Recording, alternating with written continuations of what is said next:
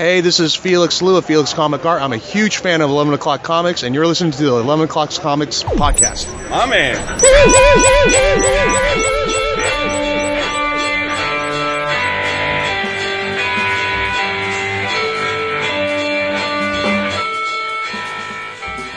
Play it where it lays. Aha. Yeah. No golf analogy there.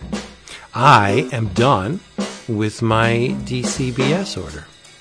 So Am I? Really? Yeah, Now, yeah, are both of you, I'm sure both of you are like me. You get it? Well, David's not like me. This is the first time I've ever seen David do it like this early. But anyway. Yeah, seriously. Yeah. You get it in, and then you play with it all month long. You add things. No. Really? Now, we've talked about this before. I have the spreadsheet. You don't. I do the spreadsheet.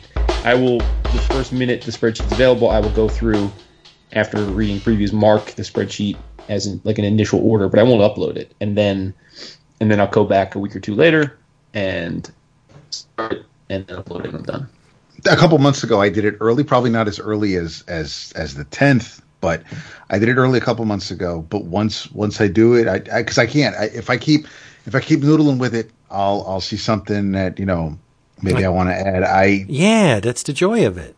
I know it's no, and under normal months.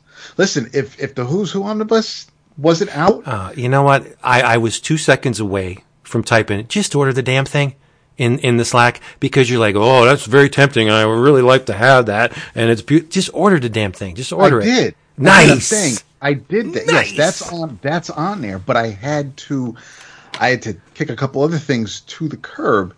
So that's, and I'll get them later. Either I'll find them at a con because they're image trades and they'll be cheap, or I'll get them from InStock or wherever. I'm not worried about it. The guy makes $250,000 a year and he can't order whatever he wants on the DC. What are we talking about? Hey, come on, Christ. That's Jason in a month, but I'm just saying it. Yeah, that's the bonus for the year. Smithers. No comment. Yeah, we know there's. Regardless I had to be ad hominem all of a sudden. Y'all are talking about your little ordering, and then you throw me under the bus. Well, isn't that how it usually works? I guess. We're the only opposite is we're doing it while you're here, as opposed to. Oh, great! There was one. That's good. There was one book that was on my order, and it's, I'm sure, wink wink, it's in the sponsor spot, but I decided tell me to you wait didn't, because it's probably going to be offered again with some extras and bonuses and tie-ins. So I'll wait for that version. It is in the sponsor, and you should have just ordered it. Whatever. No, it's only the 5 issues or whatever. No, I'll wait for the next one. It's 7, and it's $15. Is it? I know it is, but the next one will have more issues, more things that might make sense. And I'll get that one. It's fine. It's fine. I'm not sweating it because don't forget, I'm already lost because I was lost during Dark Knights. So Well, you know what, my friend, you are going to be brought up to snuff in probably about an hour. Okay. Ooh. Yeah.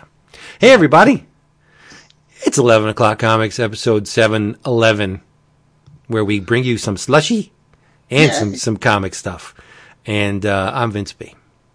Not as good as a Circle K. I'm David A. Price. And I'm Ben Savage. Wow, nice segue. Very nice. Yeah, but they have no idea. They'll why. get the joke in a month. Yeah. Well, Boy Meets World. The select few will get the joke in a month, but Wonder Years, same guy. Right. You're not. You're not Ben Savage. You're Jason Wood, everybody. And guess what? What? The list of specials is up at Discount Comic Book Service. Run to the uppermost peak of your homes and scream to the heavens, Hosanna, because they're there. And I picked 3 of them, and I'm going to tell you all about it. From Image, this may or may not be the first time you're hearing about this. If it is, shame on you.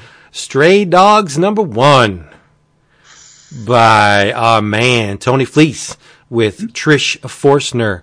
It is actually the first issue of this 5-issue miniseries.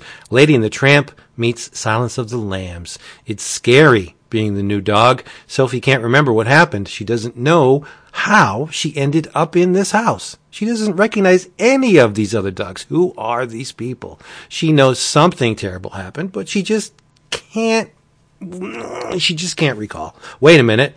Where's her lady? A 5-issue Don Bluth style suspense thriller by My Little Pony comic artist Tony Fleece and Trish Forstner. Stray Dogs is Lady and the Tramp. Yeah, you said that. Lady and the Tramp meets Silence of the Lambs. We got it. He's in the elevator, this entire solicit. But anyway, it's $3.99 cover price. But your price is $1.99. You're going to want to get this and then put it on your pull list, because when it does come out in animated form, the first issue is going to be worth a good amount of money. That's not the only reason why you should be getting it, because we talked about it. Tony was here. It's good comics. But I'm just saying, make an investment. Why don't you just get two? One to read, one to keep. Right? The meat in the middle is from DC. It is Dark Knights Death Metal Deluxe Edition hardcover. Shut up. Get ready for the reality-shattering encore, now in a new deluxe edition hardcover. Writer Scott Snyder and artist Greg Capullo, the legendary team behind Dark Knights Metal and Batman Last Night on Earth, reunite for one last tour of DC's Dark Multiverse. Really? When the Earth is enveloped by the Dark Multiverse, the Justice League is at the mercy of the Batman Who Laughs, who is reborn as Darkest Night with a K. Humanity struggles to survive in a hellish landscape twisted beyond recognition, and Wonder Woman, Batman, and Superman are trapped in a nightmare worlds within the Dark Multiverse. It all comes down to the Darkest Night versus Wonder Woman in the most metalist DC event of all time. Paving the way for the future of the DC Universe collects Dark Knights Death Metal 1-7. Scott Snyder, Greg Capullo, Jonathan Glapion, $30 cover price. Not bad for a hardcover of 7 issues, but you're not going to pay that. It is $15. Actually, it's $14.99, but I'm rounding up.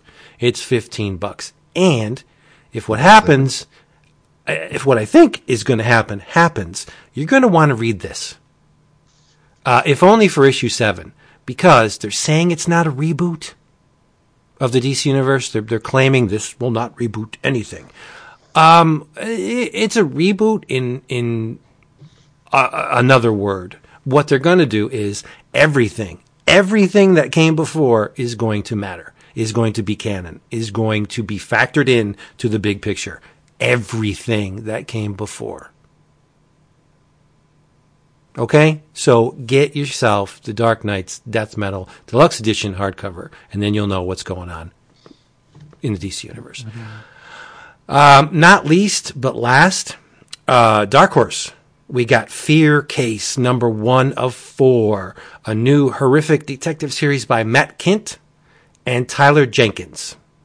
A no-nonsense Secret Service agent and his New Age partner investigate a mysterious box known as the Fear Case, which has appeared throughout history at sites of disaster and tragedy. Whoever comes into possession of this case must pass it on within 3 days or face deadly consequences. That's bad mojo. The agents must track down this Fear Case while staying one step ahead of a psychotic cult, Republicans, and the otherworldly forces behind the case's existence. Now, this is a $3.99 miniseries. Your price? Tell them. It's not a secret. Oh. $3.99 cover price. What's their price? 17 cents. Oh my God. The math guy. It's $1.99. Yes, it's $1.99. That's 50% off. DCBService.com does not mind late orders or order additions, and you get your books all shipped right, nice and safe and secure, right to the front door of your domicile. They are the best. DCBService.com. I would add to that. Sweet. We should double bill Mr. Fleece, because he's also penciling Rick and Morty Worlds Part, the first issue of a 4-issue miniseries.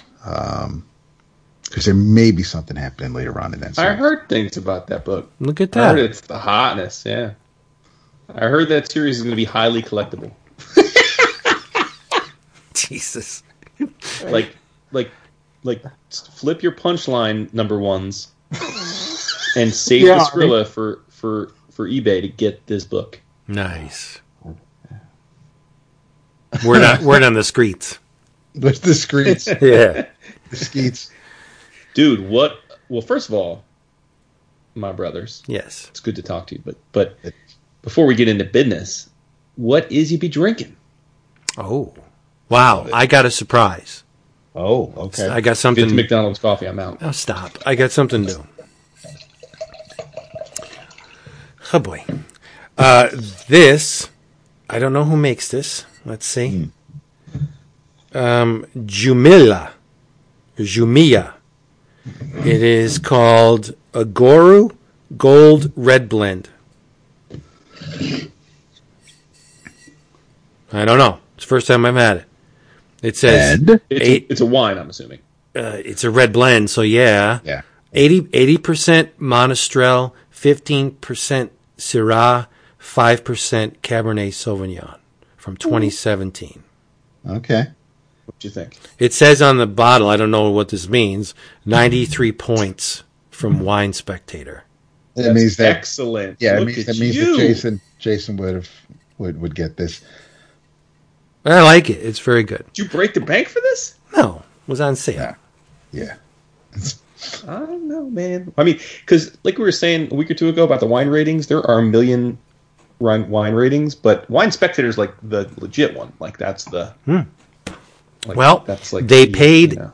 extra to have the Wine Spectator in gold foil, and they also paid extra for a special die because it's not a rectangular label. It's got the 93, so it's an odd shape. So they had to get a die to cut it. But so I mean, Respect. yeah, it's a Goru Gold Red Blend. Let me hold that real quick. Pardon me? Let me hold that real quick. Let me just get a. Oh, you're checking it up on your thing? No, I'm saying I want to hold your bottle. Let me get a little sip. I wanna, sounds good. It is good. It's very tasty. So there you go. Well, I am heading out to the Pacific Northwest in a beer that is very much adorned in a label that pays homage to the grunge days, back when we all were. Was it flannel? It's flannel. Yes. Wow. And this is from Sea Pine Brewers. One word, Sea Pine. It is the Flannel Channel Winter Ale. Big malt flavor, copper-colored, zesty winter ale. It's fantastic. And it's Sea Pine Brewers, Seattle, Washington. It's very, very good. That's great. You'd like it, Vince, because you like the Killians, right? I do. Yeah. Yeah. It's a red ale. I mean, but it's got a bite to it. It's very hoppy. Nice. Mm-hmm. Did it speak in class today? No. Why is that the epitome of grunge? I don't know, but yeah. What is the epitome of grunge? I know you're probably going to say Nirvana, but that's not the epitome of grunge for me. Not for me either. Oh, well, no. I mean, I think Nirvana is the most famous grunge band. But, Yeah. Really? Over Pearl Jam? Oh, Yeah, I guess so. No, Yeah, I see- guess, yeah. That's I mean, fine. there may be more of a cult status to Nirvana than there is to Pearl Jam. I mean, obviously, Pearl Jam's got the staying power. Obviously, they're still performing. Yep. But I don't know. I guess I like Soundgarden, but I don't really. I mean, yes, they should fall into the grunge category, but I really don't consider. I consider them more. Well, they would be my pick, so I Well, would they're my say pick that- too, so you're all fucked up then. Yeah. Good. No, All right, then I'm in Soundgarden. agreement then. Yeah, Soundgarden to me is the Chris Cornell was the voice of that entire movement. I agree. I would agree with that. Yeah, I mean, I don't care right or wrong. I would definitely agree with that, and I do. Listen, I never turn the station when anything from Temple of the Dog comes on. But Oh it's- hell it's no, a- no, that stays on. Yeah, Yeah. yeah. But, Spoon Man, but, shut up. Spoon. Oh yes, my god. Yeah. I Yeah. do. I mean, I can get a little weepy during Black Hole Sun, but it's Sure. Yeah. Soundgarden's the way to go. This is I'm also doing a little bit of a blend. This is Ruben and Flora with a funky looking label. It's from 2018. It is a wine of Chile. It is 50% Cabernet Sauvignon and 50% Carmenere. And I've gotten this from the local spot a couple of times. This is my maybe third or fourth bottle in as many weeks, and it is extremely tasty. It pairs nicely with pretty much anything. I'll had a nice steak dinner tonight, so that's what I was enjoying it with. But this is definitely something that I appreciate, and I keep going back to. And when I see it on the shelf, I grab it, and times are good. Nice, sweet, very, very good. So we got business to talk about. We do. Yeah, we got a couple. We got sad business. Yeah. And we got jaw-droppingly, potentially exciting business. Yeah. Yeah, Vince may not be too keen or in the know on... Or even care, but yes. But yeah. I saw on the Slack you guys were going apeshit over Marvel announcements. Well, Disney announcements. Oh, well, yeah, okay, by proxy. Yeah. Right. Yeah. Yes. Do you want to do that first and then save the heartstrings for... Yeah, let's just get that over with, I guess. Which one? The unfortunate one. Oh, well then that is. I think we'll cede the floor to you because I don't. Well, I think we all have things. Okay. Well, I was going to say we all have things to say, but yeah, I think it's fair to say that in terms of the one of us who has the most love for the man and his work, it was you. But, right. Yeah. Well, it's. I didn't think it would be difficult just to speak, but it really is. It's because I had time to think about it in between David telling me, and I'm glad that David was the one who told me because it helps. Mm-hmm. I think it reminded me. It instantly brought me back, Vince, to, and I remember exactly where I was sitting. I know exactly where I was when I got your text when Leonard Nimoy passed. Yeah. And, wow.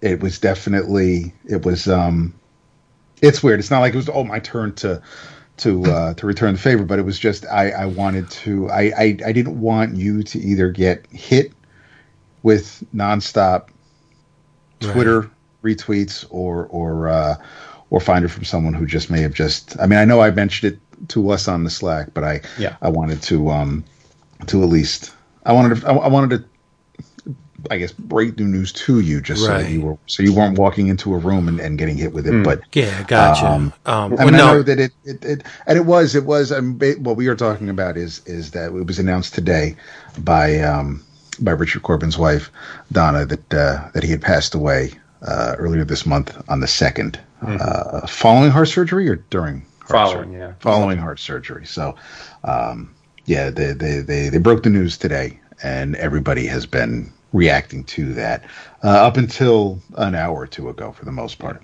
80 years old. Yeah, in 1940. A nice run. We should all be so lucky, right? For sure.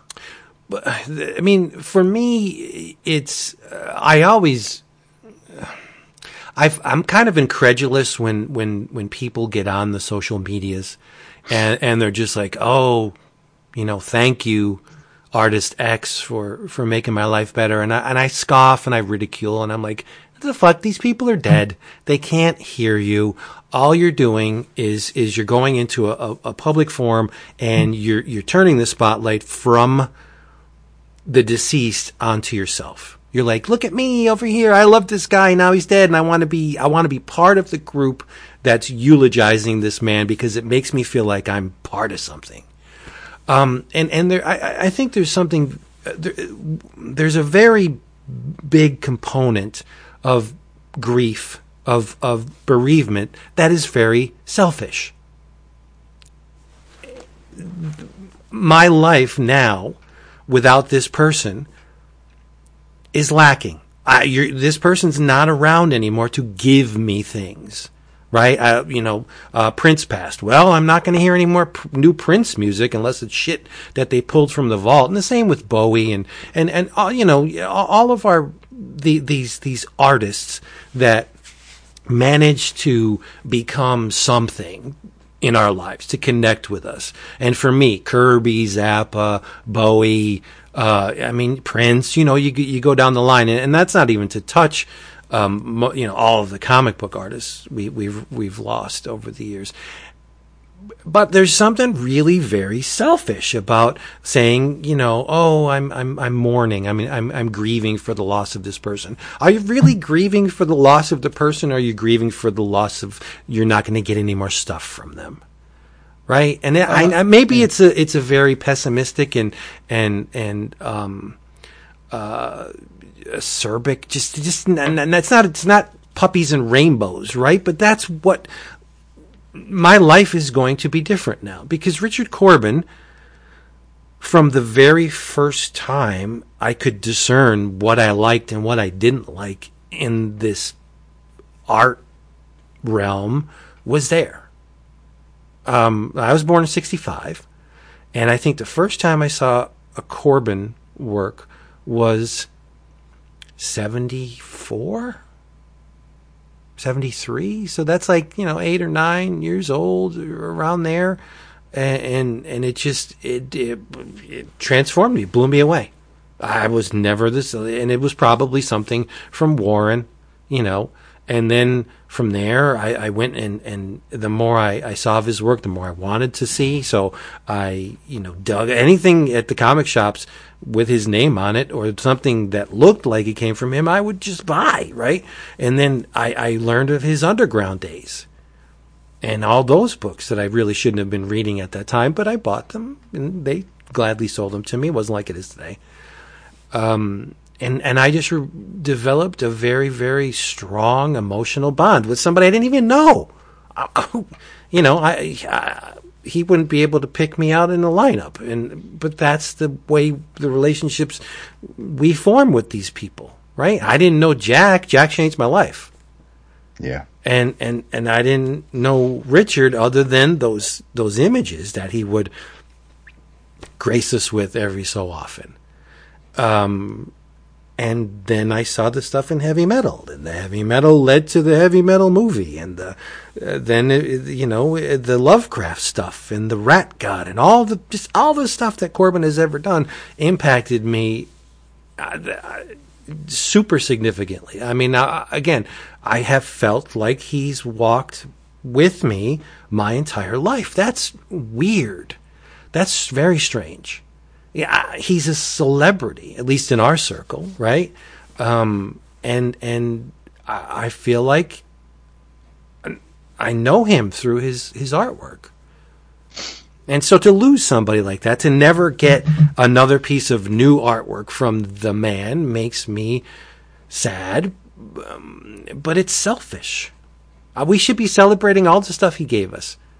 Like, holy shit, look at this body of work this man has. It is in a category all by itself. There's really not a whole lot of artists out there, or past, present, and probably future, that could ever compare with Richard Corbin. That's just my opinion. Your mileage may vary, but for me, he was one of the all-time greats. And I'm sad that his family has to say goodbye to him, and I'm selfish. I'm sad that we won't be getting any more artwork from him, but I'm mostly grateful. But I just want to, the whole, and God bless, or Kirby bless, I should say, because I don't believe in the former. Thanks to the people that reached out to me on social media. It's like, hey man, sorry for your loss, and I know they mean well, and I love them so much, but I just felt weird, right? Because it's not about me. The world has lost a giant, and I thank them for checking in, and I love them, right? This is not me saying, you shouldn't have done that. Thank you for doing that. But in the big picture, like, Richard Corbin's gone. And when people that have impact us in to the magnitude that our favorites have, we like to think otherwise, but all the stuff that they've given us over the years, all the beautiful artwork and the memories and the emotions and all that stuff, right? When they leave, they take a piece of that with them. So we can believe that there's not a give and take relationship, but the piper must be paid, right? So all of the joy that Richard Corbin gave me and others like me and over the years, now that he's gone, you got to give some of that back, right? That's just the way it works. Loss is a feeling that is very strong. And I really don't know where I'm going with this, but I'm just saying that it's bittersweet, right? That these artists they're making livings, great livings in some cases, but there's a cost to be paid for all that enjoyment, and it comes due on times like this when they pass. So just enjoy it while you got it, and yeah.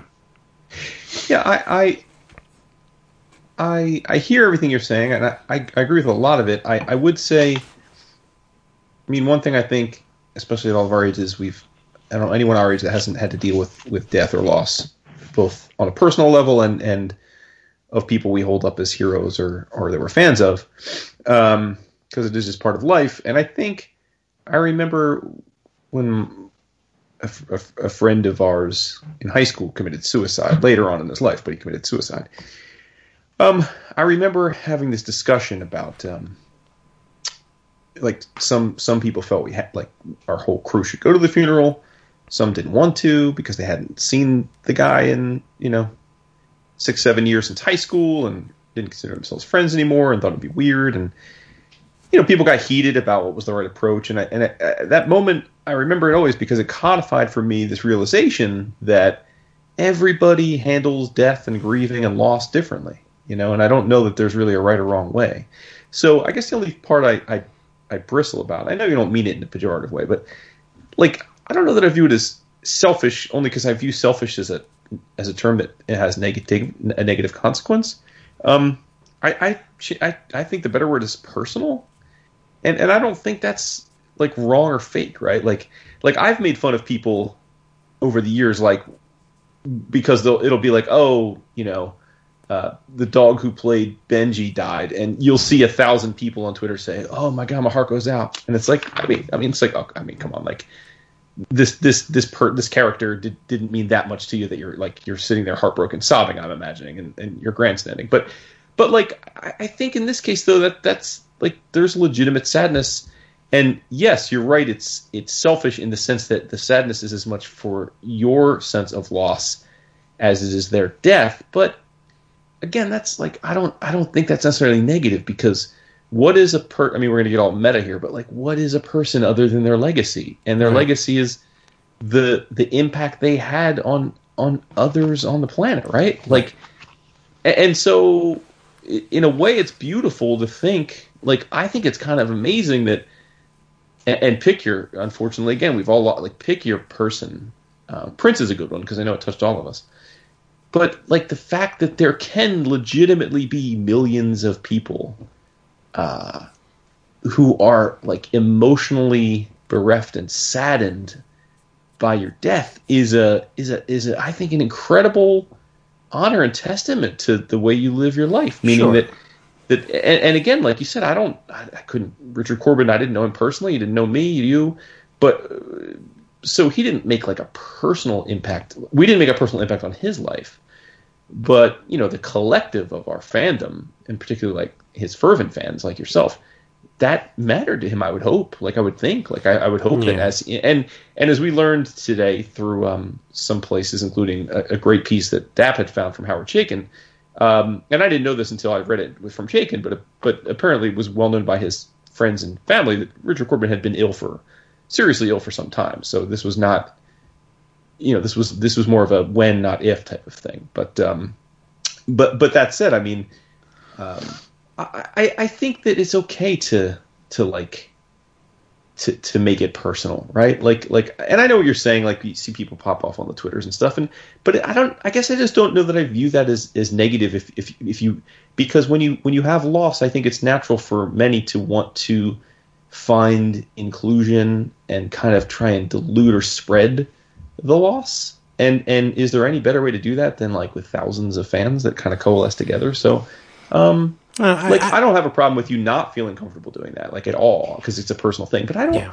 I guess I just don't view it like in a pejorative manner, unless, again, like there are extremes. I mean, if someone says, you know, I can't go on with life because Richard Corbett passed away, and you didn't know them, okay, that I think is probably, there needs to be some perspective. But to just say you're saddened and it like affected you on a real level is, I think, totally legitimate, right? I mean. Yeah, well, I just don't think there's anything wrong with it. Like, no, maybe like, there's not. You can't be mad, or I don't think you can take umbrage with legitimate emotional reaction. Is my point. Like, I think if you suspect someone is overhyping their reaction or overplaying their hand, okay. But if someone's legitimately saddened by something, I think that's perfectly like reasonable. Well, you know, man, my goal is to squash the ego wherever I can. No, I understand, but like, and even with the people reaching out, I mean, and again, you know, it's how we're wired, right? Like you I mean, even though you do the show, and I think you have a very well-established persona from the show, and you're most people's favorite, as Dap and I know. You're full of shit. Facts. No. You know, you hate like the attention and the spotlight, generally speaking. I do. Particularly in person. And like, even when I mean, you know, when your mom passed, I mean, you didn't want those calls on that day. No. Nope. Right. Like, and because I called you and you were like, I'm good. Like, don't like, and again, that's just the way you're wired. Right. So like, I get it. But you're also correct in saying that, like, I think it's beautiful that a comic creator who was 80 years old passed away, and there are people in this world who thought enough of what it might mean to you on that day, right, to check in with you. Right. Like, that's beautiful. I'm not mad at that. I just don't think I know you're not, it's but necessary. Like, that is beautiful, right? Yeah. Like, it speaks to like an emotional quotient of how much they understand what matters to you, right? Like, and I think that's I don't know, there's a lot of beauty in all of it, really. I mean, to be honest, I and maybe it's because we're getting older, but like, the older I get, the more I kind of appreciate the components of mourning, and I give people wide berth.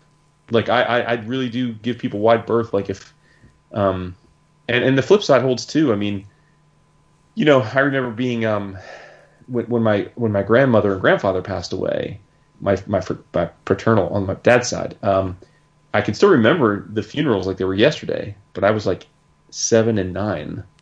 And I didn't cry. Like, I didn't, like, it was so abstract to me in the moment, you know? And I remember like someone, like a relative, like making a comment about how they thought it was weird that I wasn't sad. And like, obviously I'm 45 now and I still remember that. And it stuck with me because it wasn't that I wasn't sad, but I didn't cry. Like, it wasn't, you know, and I just think like, I see that in my own life, like when my, you know, as you guys know, my, you know, Beth's mom passed away recently, and the boys didn't particularly. I mean, the boys didn't cry at the memorial, like they didn't. And I remember when I was a kid thinking like, well, it's just they're processing it in a different way. Like they haven't lived enough life to really even understand what this means yet. Like right. They'll figure it out over time. So like, I don't know, man. Like, I just feel like death is what it is, and I give people like a huge wide berth for how they handle it. My wife likes to remind me that people grieve in their own way. Yeah. And however you can't tell someone, oh, they didn't even cry at their grandmother's funeral. You don't, whatever your relationship was with your grandmother, or even the person that they're putting in the ground, that's not, that doesn't mean the person closely related to that person is supposed to react or behave the same way you do. It's like, yes, I get where Vince is coming from, where he's like, I appreciate it, but it's not about me. It's not about you. It's about the person who has left us, and I get that. But at the same time, if someone near and dear to me passed on, I would appreciate the reaching out. I don't think yes, I get it. When Prince died, yeah, that sucks. We're not going to get. I mean, Prince is a bad example because I'm sure he's got a vault of hundreds of unreleased tapes anyway. But I know we're not going to get anything. We're not going to be able to see him touring again, and that may affect people. They might be sad about that, but it's all how it's phrased, how it's presented, and I think in the moment people just might lose sight of that, and they're not expressing it. Maybe correctly, but this is there's absolutely no way if someone were to. I mean, I remember family members dying, and we would go to funerals, and it didn't look like my brother was too broken up about it, or even afterwards. And this is just the way my family is. Afterwards, when we're all getting together and we're all at someone's home afterwards, remembering the good times we've all had together. I've got aunts and my father, and they're cutting up and they're making jokes, and for some people that might seem a bit off. Wrong place, wrong time, because how can you laugh at a time like this? But that's, again, you can't tell somebody how they're supposed to react in these situations. So, there is no wrong way. And it's weird. Death and funerals, it's a weird thing for me. I've been to hospitals to see family members passing, and I've haven't seen family members for a long time, and have only seen cousins and whatnot at a funeral, and it's a shame that some family members I only see them at weddings or when we're putting someone in the ground. But it's there was my maternal grandmother, my mother's parents. My grandfather would go to church every Saturday evening. My grandmother didn't care for the church. She wasn't the religious one. She gave him the money she gave my grandfather the money so he could put in a collection plate, but that was it. She didn't care about it. If the priest ever came around to check on them, she'd want nothing to do with them. My grandfather would talk to him for a little while and that'd be it. But I'll absolutely never forget, we're at the cemetery and the priest is there doing the whole ashes to ashes, throws the dirt on the casket. It was a clear day, no sign of any weather whatsoever, and a wind kicked up and knocked the dirt off the casket. I just took it to mean as if like she was just saying, just get this shit out of me. I still to this, I can't explain it. It's just one of those things where I have a I think by the time I accept or I recognize that someone has passed on, someone has died, I think I'm not numb, but I've got it's like when my father's mother and she died around this time 2 years ago, and I knew I had time to come to terms that chances are, I knew I'd been saying for a little while, this is going to be my last birthday where she's around, or our last Passover where, we'll be able to call her and check on her. And so I had come to terms with that. It wasn't necessarily unexpected. It still hurt.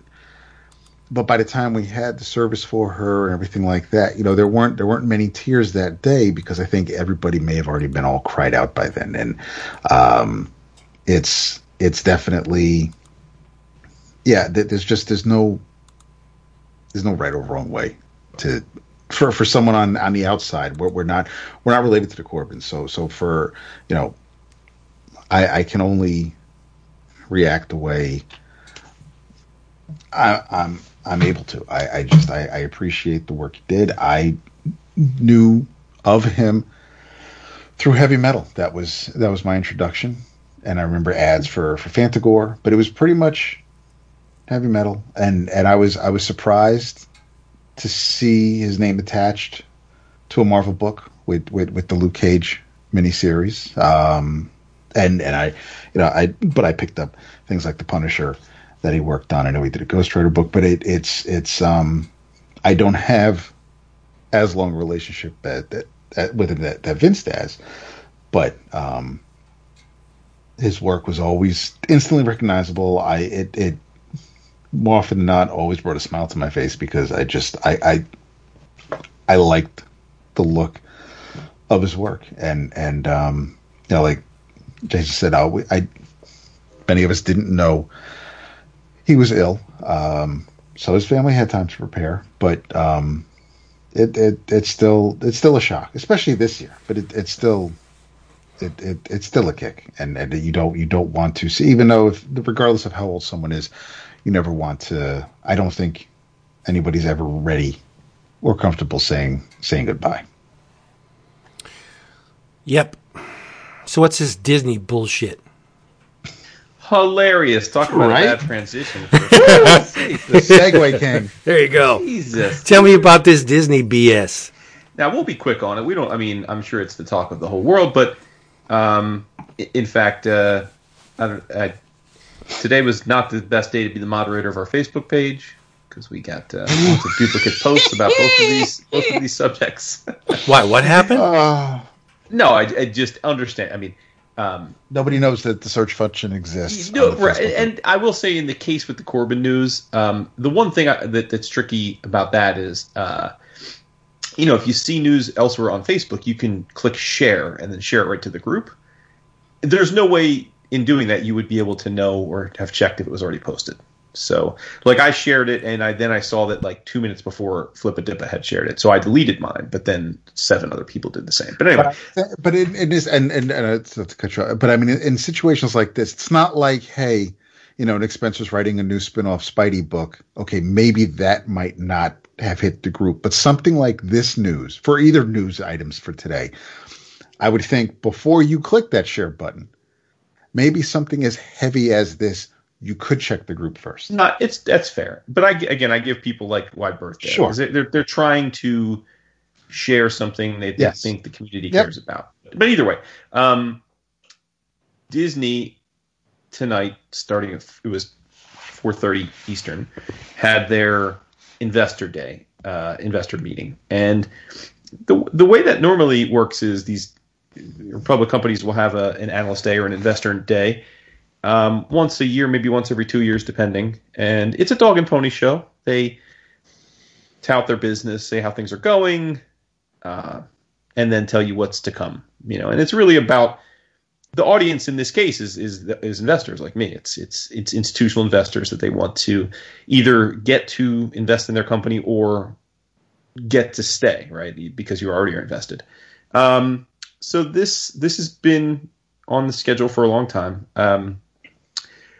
But this was different because of the pandemic. And listen, I mean, the pandemic has a trillion things bad about it, but there are, with all things, there's equilibrium, there's give and take. And I mean, one of the things that the pandemic certainly did is it massively accelerated certain business models, and not the least of which, if not the most, is streaming, right? Like it's completely massively accelerated the timeline for streaming to just become a thing because of necessity. So tonight was like the dog and pony show for investors, where Disney was going to tell us how they were doing and all their plans. But it was also the first time that the new CEO was at the helm of one of these things, Bob Chapek.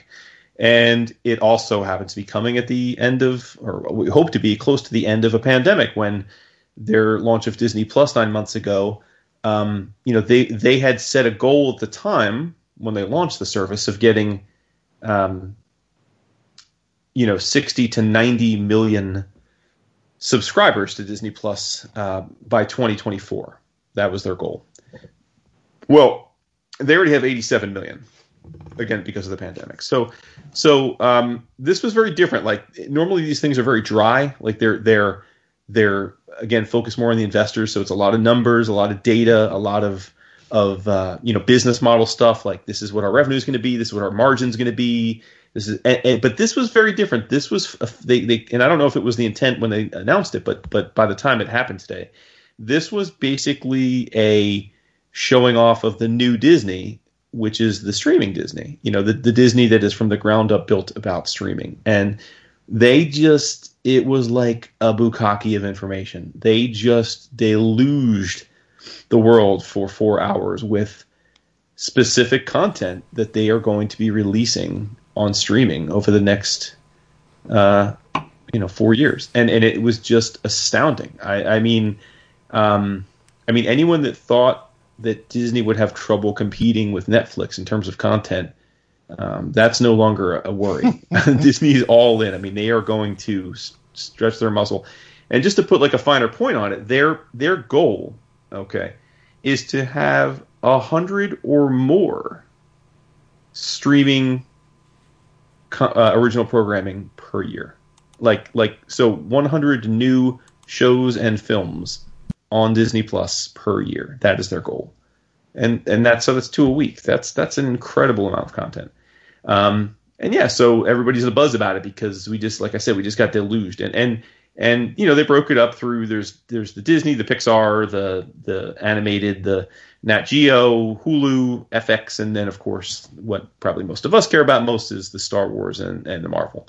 And some of the things were things we already knew about or were rumored, that they put more flesh in the bone, like say the Ewan McGregor Obi-Wan show that we knew was in the works, but they made that official, or the WandaVision and Falcon and Winter Soldier shows, which were announced at launch and then were delayed because of COVID. But there were tons and tons of new stuff, and it's going to be jaw dropping. If you're a geek and you like Star Wars and you like Marvel, it's going to be a continuation of this halcyon time we've had. We're all old enough that the idea of seeing any of these characters on screen was a dream, and now we're going to it's going to be nonstop. There's going to be an unending supply of this stuff. And look, some of it will hit, some of it won't. Some will be amazing, some will be mediocre, some probably won't be that great. Some will, some of it people like any individual person will really care about, and others they won't give two shits about. But like, the important thing is that there's going to be so much of it. It's such a wide array of things that like there's got to be something that appeals to any geek, I think. So just incredible. I just and just to give you a sense of like how big they're going, they have 137 million subscribers currently, and that's including the 87 million for Disney Plus, and then the other subscribers are for Hulu and ESPN. Well. They have now, that was like their goal by 2024, so already added. So they have now set a new goal of 300 to 350 million subscribers by 2024. Like the size of the United States. like that is the population of the United States. So it's crazy, man. They're going big. It's going to be geek extravaganza. I hope people still find time to read comics though, because there'll be a lot of stuff to watch. We got to find out where these TV shows are getting their material from anyway. So yeah, read the comics. Get there first. Yeah. Well, that's true to an extent, I guess, but yeah. Well, what was some of the comic book related things that they announced? Because it looks really big, but all I saw was the animated What If series. Yeah, so like, well, the big news for Marvel were Secret Invasion, which is going to be a show with Sam Jackson. Ironheart, which is, of course, the Riri, Dominique Thorne. Armor Wars, which stars Don Cheadle as War Machine. So those are all three shows that we didn't know about that are going to be joining WandaVision, Falcon and Winter Soldier, and Loki. Like Dap said, there's the animated What If, which we already knew about. There's Miss Marvel, which we also knew about, but is official. And then Hawkeye, which is already it's being filmed. We've been seeing. They've been leaking photos of that, starring Jeremy Renner and Haley Steinfeld, and she looks fantastic, by the way, as Kate Bishop. She does. Interestingly, they confirmed the She-Hulk show, which I know Dap and I were excited about when it was leaked, that Tatiana Maslany was going to be She-Hulk, and then there was this weird thing where they kind of like, no, I don't know if that's actually going to happen. It's not confirmed. Her people said, well, no, that's not necessarily true. So then it kind of went away because no one knew if it was BS or not, but it was confirmed that that show's happening, and Mark Ruffalo is going to be a guest star, a supporting member of that too, which is cool. A Moon Knight show, just what the world needed. an I Am Groot cartoon, and a Guardians of the Galaxy holiday special. And then they, on the movie side, they effectively just, as I see it, confirmed the film slate we already knew, which was Ant-Man and the Wasp 3. Well, Ant-Man 3. Vince, Fantastic Four, they confirmed. So we're going to get an actual MCU Fantastic Four. Four. Finally. And then the rest were things that we actually, many of which we've already seen by now if it weren't for the pandemic. Black Widow, which they're still going to do theatrical next year. Shang-Chi, theatrical. Eternals, theatrical. Doctor Strange 2. Thor 4. Black Panther 2. Blade. Captain Marvel 2. And Guardians of the Galaxy 3. Side note that I thought was cool, a small blip in the grand scheme of all this, but I thought from a karma perspective, cool. They're not going to recast T'Challa. Right. So Chadwick Boseman, they're going to honor his passing, and so whatever we've T'Challa has come and gone, which I respect. I think that's the right way to do it. Yeah. There was the one bit of news which I think there was speculation earlier in the year, because I believe they had confirmed that that Gore, the God Butcher, was going to be shown, but Vince, they have cast Christian Bale to play. Yes. Well, he's got the voice down. Putting his Batman aside, I think Christian Bale is an incredibly good actor. Absolutely, yeah, he's good. Absolutely. Yeah. And then on the Star Wars side, there's the Obi-Wan show, which again was already understood, but it's official now with Ewan McGregor as Obi-Wan, and Hayden Christensen, and everybody's excited about that, returning as Darth Vader. They're expanding the Mandoverse, so Favreau and Filoni, who have been helming The Mandalorian, are going to be helming Rangers of the New Republic and Ahsoka. And Ahsoka is, in fact, going to be Rosario Dawson in an ongoing series of her own as the character, which is fucking great. That's badass. She's the COVID-19 of genre films. She really is. She's like freaking in everything. She is. And I was not excited when they announced she was going to be Ahsoka, because I thought, damn, hadn't we just gotten over her being in every Marvel show? But I got to be honest, she was perfect as Ahsoka. She really was. Absolutely. Perfect. So I'm about it now. Andor, which is I forget the gentleman's name, but the star of Rogue One. It's a show that takes place featuring that character. Star Wars: The Bad Batch, which I can't wait for. That is going to be a follow-up, another cartoon that part of the same Clone Wars Rebels universe. The Bad Batch are a group of clone troopers who were misfits and were kind of cast off, but they become this badass mercenary group later on in the timeline, and that's going to be a lot of fun. Star Wars Visions, which I think you dig, Vince. It's a bunch of prominent anime studios and artists in Japan who were given carte blanche to do short stories in the Star Wars mythos of their own design. The Lando show, which we knew was coming. A show called The Acolyte, and a show called A Droid Story. So, and then on the film side, probably not what everybody was hoping to hear, but we won't have a new Star Wars film theatrically until 2023 in December, and that will be Rogue Squadron, which will be directed by Patty Jenkins, who's been directing the Wonder Woman films. And then we are going to get a new Indiana Jones franchise. Harrison Ford will be in them, I guess, as long as he's still alive. And then Children of Blood and Bone, which is a novel that they're turning into a feature film. So, tons of stuff. Basically, the headlines were 10 new Marvel shows, 10 new Star Wars shows, 15 Disney Pixar shows, and 15 movies. Like that was the headline of the day. So nice. I'm glad y'all are happy. You're so cute. You're watching the Mando now. You like? I know, yeah. Oh no, it's fun. Yeah, but great. It's a fun show. I'm enjoying it. I'm only up to episode 3, but I think it's very well done. I don't know what else to say. Yeah. All right, Jon Favreau. It's just so, man. things like success in creative endeavors, it's so remarkable how much it's both talent and luck, right? Because I was telling Dap and the North Carolina boys and Vander, we were talking on that chat we have that the Toys That Made Us people on Netflix, who then did the movies that made us, have a new series out, the holiday movies that made us. Yeah, see that and stuff. The first one was about Elf. So I popped it in, and I mean, I didn't know a lot about it. Like I didn't know much about really anything about the making of Elf, and it's remarkable back then. Like it was, we see it now, and it's classic, and everybody watches it every year, and it's got all these mega successful people involved. But when Favreau was picked to direct it, it was a massive long shot. People are like, who? And same thing with Will Ferrell. He had not been a star yet. The only movie that had hit the theaters before they cast him was Night at the Roxbury, which is a giant flop. So, oh my God, really? This was even before Old School? Yeah. So he had filmed Old School already. It hadn't come out though. So so they cast him.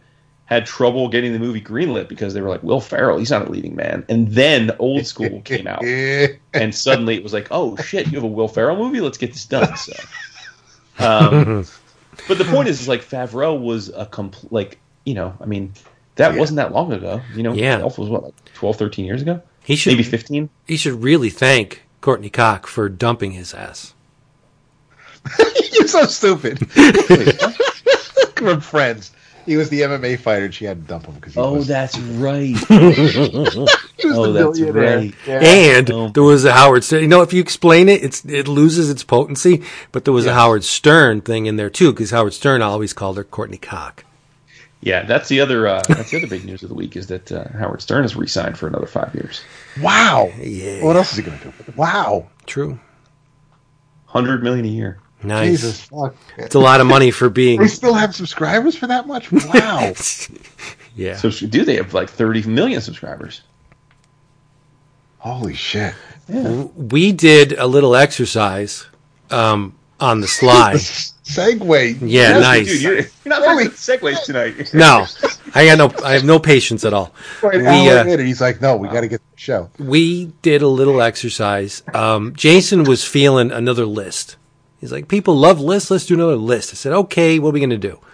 And ultimately we came up with, and correct me if I'm wrong in my phrasing of the list, but it's our, I don't want to call it a top 5 because then it gives it was your idea. I did. But so I'm going to call it this. I'm not going to call it top 5, but it is a 5-item list, right, of some of our favorite love at first sights. And what does that mean? Well, it means the books that made us instantly fall in love with artist and or writer X. Yes. You picked it up, you opened the cover, you looked at the cover and you're like, "Oh my goodness, this person has completely won me over forever, ever and ever, and I love them." And I will follow them wherever they go in the comic book megaverse. So we each picked 5. I cheated. I have one that's a twofer. Cheater. Nah, I'm sorry. You want me just to start off with one of them? Why not? You seem to be in a rush. Let's get this done. I'm not in a rush. I just wanted to. Your travels, apparently. Sometimes you just have to flip the record over, right? Hear what's on the other side. In no particular order, one of my 5 is, and it's a little iffy which one I saw first, because one came out, cover date August 1974, which would mean obviously summer of 1974. The other one came out in May of 1974. Well, that's the cover date, May of 1974. But the way cover dates work, we all know that cover dates are almost no indication of what month they actually came out in. So the August could have come out in June. The May could have come out in March. Who knows? It could have actually come out in May. I don't know. So there's a little discrepancy as to which one I saw first. But in any rate, it's Mike Ploog. And my first exposure to Mike Ploog was either Planet of the Apes #1, which is August 1974. Like, I was 9 years old when this came out. It was the perfect book at the absolute perfect time. So you got Munch and Conway's Terror on the Planet of the Apes. New characters in the Planet of the Apes universe? What? Alexander and Jace? Who are these people? And wait a minute, you got hooded gorillas beating the shit out of humans? I didn't understand it at the time, but you know, there was a very, very heavy racism content in Terror on the Planet of the Apes. But the point I'm trying to make, it was illustrated by Mike Ploog, and the man just totally bamboozled me. Like, it was one of those things where you open the book, you look at the artwork, and it's like, to me, being 9 years old, this is the greatest thing I have ever seen. Hooded gorillas running humans, all in the Planet of the Ape universe, which I love so much. And the other book is May 1974, Man-Thing number 5, which was the first, I believe Man-Thing number 5 is the first Mike Ploog Man-Thing. And it's the Night of the Laughing Dead. I'm sure you've seen it. There's a clown there's not the only clown in my list either. There's a clown character who has since passed on, and you know, just get it and read it. But what the big hullabaloo here is Mike Ploog, and it could have either been Man-Thing number 5 or Planet of the Apes number 1. Your mileage may vary as to which one I actually picked up first. But if I had to pick between the two books, which one in the rearview mirror, speaking of Pearl Jam, had more impact on me, it would definitely be Planet of the Apes number 1. That book has burned itself into my brain over the years. And it's one of my all-time favorite pieces of paper that I ever spent my hard-earned grit money on. Nice. Any of you have any Mike Ploog? Oh man, I just whatever I would see in any sort of reprint here or there. I recognize his work, but he wasn't somebody that. And back then they didn't have names on the covers, so in any anthologies or anything, I would stumble across his name and his art, but. No, there. I mean, aside from the Man-Thing Essential, or any magazine I may have picked up over the years, but I couldn't tell you the first Ploog story I've read. Right, but then there was no internet for all you youngins, so if you liked an artist, you actually had to go to a comic book shop and say, hey, I like this Mike Ploog guy. Do you have anything else by this man? And in that way, I discovered Ghost Rider and Werewolf by Night. Yeah. And Frankenstein Monster. The timeline's a little hazy. They may have came post and or pre, but long story short, the comic book proprietor was indispensable in fueling your obsession back then. You needed those people in order to tell you where to go next, because they're or the fandom journals that were out at the time. There was only a very limited number of resources from which you could pick to find these guys. And I mean, when you're young and ignorant, you don't know that Mike Ploog was an acolyte of Will Eisner, and it's like now you look at it and you're like, holy shit, he's like the horror version of Eisner. The work is almost exactly the same, but I didn't know that as a kid, right? It's the wonderful journey that we're on through comics. You learn things, and now I know, but back then I was young and ignorant and stupid, and just saw these beautiful horror illustrations and the muck and the disgusting crap that was going on in Man-Thing. I was hooked forever. I'm sorry. Mm-hmm. Go. No, I was going to say, I mean, for me, probably, like, much later than that was, like, probably about Azad cross-gen. But, and then once the reprint market got hot, then I I've seen a bunch of his early 70s Marvel stuff, but yeah, I mean, he wasn't like a important figure to me, until retroactively, you know. So you're old, Vince. You old as fuck. You're talking about that Abadazad thing? Yeah. Mm-hmm. Ah, gotcha. Yeah. Yeah, I mean, that's the first time I remember reading something probably like from him that was current, is what I'm saying. You know? Right. Gotcha. Yeah. Yeah. Probably not a creative high watermark for him. That's cute. Yeah, it's cute. I'm going in alphabetical order because this is not ranked from top to least favorite of the 5. This is and it's weird because obviously there are writers I thought of and then quickly realized they didn't make the cut, because if these are our, you know, to the ends of the earth, write or die, then obviously I can't have John Byrne on here because I haven't read anything new from him in years. So while he's somebody who before the end of the 90s was somebody that I would definitely check out. I mean, I fucking bought Wonder Woman because, you know, and he didn't exactly do great things for the character when he took over, but you know, it's so thinking about the list, thinking about who would make the list, and I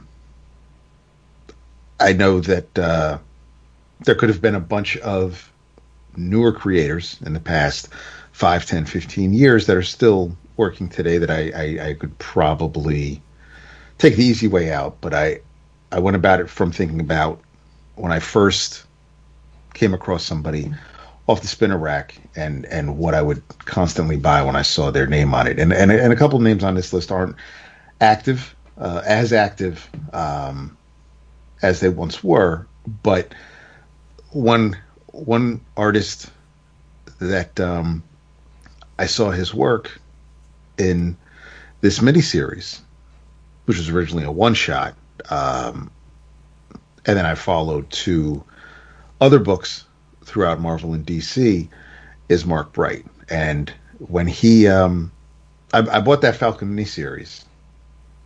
Paul Smith did the first issue, unfortunately, by Vince Colletta, but Mark Bright came in for issues 2, 3, and 4. And I enjoyed those 3 issues. They were inked by Mike Stovich, and obviously Bright's work, he definitely improved as years went on with on Iron Man during the when Stain took over Stark Industries, and I was with him when he finished when Paramount and Iron Fist wrapped up. He was on the last 10 or so issues of that. I followed him to DC, where he drew Emerald Dawn, and he did the John Stewart issues of the relaunched Green Lantern. And then, of course, he drew Icon for Milestone.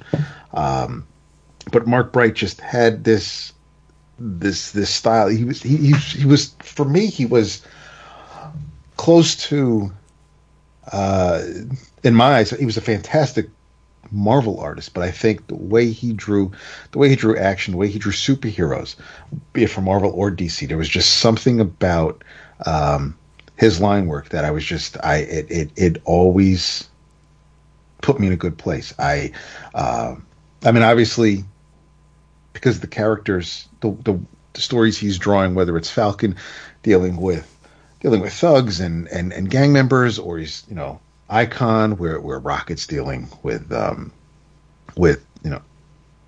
teenage sex, and you have John Stewart dealing with some issues. I mean, there's a theme here. He seems to be like Priest, maybe typecast, or hey, you know, we've got some black people in this book, maybe we'll get, you know, a black artist. And but the stories he's drawing, even though they're all full of superheroes, there are some serious themes, but the work he would do, the way he would draw, whether it's Captain America, whether it's Iron Fist, I really liked the fluidity in his line. His when I was younger, I still do it today, but when I was younger, I would always, especially Spidey. It's probably one of the reasons why I always enjoyed Romita Jr. on Spider-Man. But I always love watching. I love following the character as they're bouncing around the page when they're colored lighter to show you the action where they were as they're jumping around the panels. I always love following, seeing how they bounce or seeing how the fight's choreographed. And there's a page in the Falcon miniseries where Captain America's doing that, or Falcon is flying as he's trying to catch Electro. I've always just really liked Bright's work, and I know he was drawing a comic strip for a little while, but I have not. At least with Darryl Banks, you'll still see his name.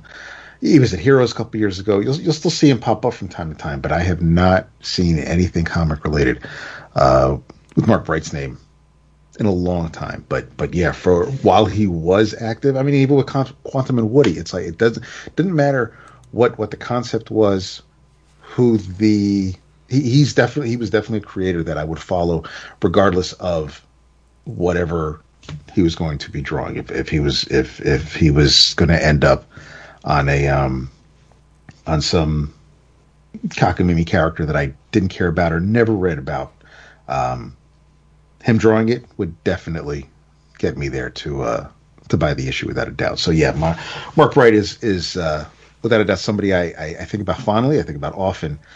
Wish he was still busy today, because aside from that Quantum and Woody reboot from a few years ago, I wasn't doing much before then, and I don't think he's done much since then. But he's somebody that I definitely follow from project to project. That's a goddamn deep cut to start us off. I mean, deeper than Blue, really? Yeah, I think so. Okay. No, okay, all right. No, I'll take your word for it. No, I mean, I think Mark Price is the shit too. But like you said, he hasn't been that active. I mean, yeah, exactly. Yeah, which is why I guess it's easy for me to say, yeah, I'm there no matter what he does, because right. if you ain't doing nothing, then I can't follow you there. But I'd be there if you were.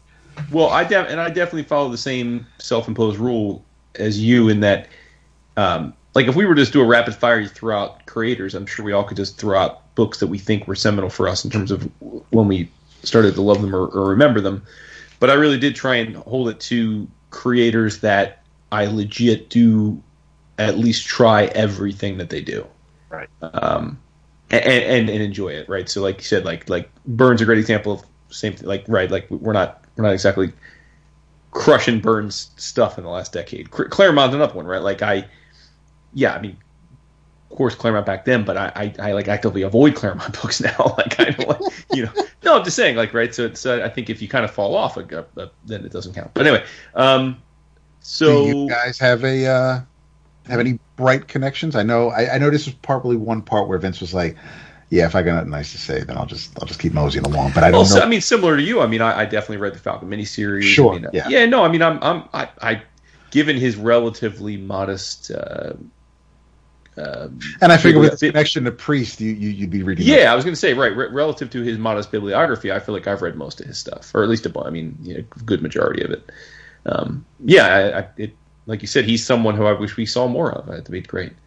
I'll go for me, and my 5 names are not going to surprise anybody that's a regular listener of the show, because again, like I don't know that there are too many creators that I would say count for me that I just will follow them at least to the point of trying everything that they do. Doesn't mean I'm going to love it all the time, but I will try it. So I'll give you an artist first, and that's Matteo Scalera. No surprise there. I am a massive fan of the man's work. Proud to own a bunch of his art. And really the seminal thing for me that made me a lifer was Secret Avengers. Was a big Rick Remender fan already. Rick was doing his thing at Marvel, trying to kind of break into the big two. He was doing that book, and Secret Avengers was a quirky book. I think the first volume started in 2010, went through 2015. Rick was not the first writer on it. There were a bunch of writers, Warren Ellis included, but Rick was the last writer. He wrote the last volume, and it was my favorite of the group. It was this quirky group of characters: Agent Venom, Captain Britain, Beast, Black Widow, bunch of others kind of like came in and out. Ant-Man, just the like, but it was a fun kind of quirky group. Valkyrie, and Art Adams was doing the covers, and I was already reading the series, and for a while Gabe Hardman was actually doing the art, and I own some pages from that. But then Teo took over in issue 29 of Volume 3 and was the penciler for issues 29 through 37, which is the final issue. And it was just a perfect, like a petri dish, because I was already reading the book. I was a fan of Remender's. I liked Remender's take on it. And it was this collection of characters that probably meant more to me than the average reader, and that I love Hank McCoy, I love Captain Britain. So it was fun to see them together. And then in the arcs that Teo was involved in, he ended up drawing Taskmaster and the Servant Society.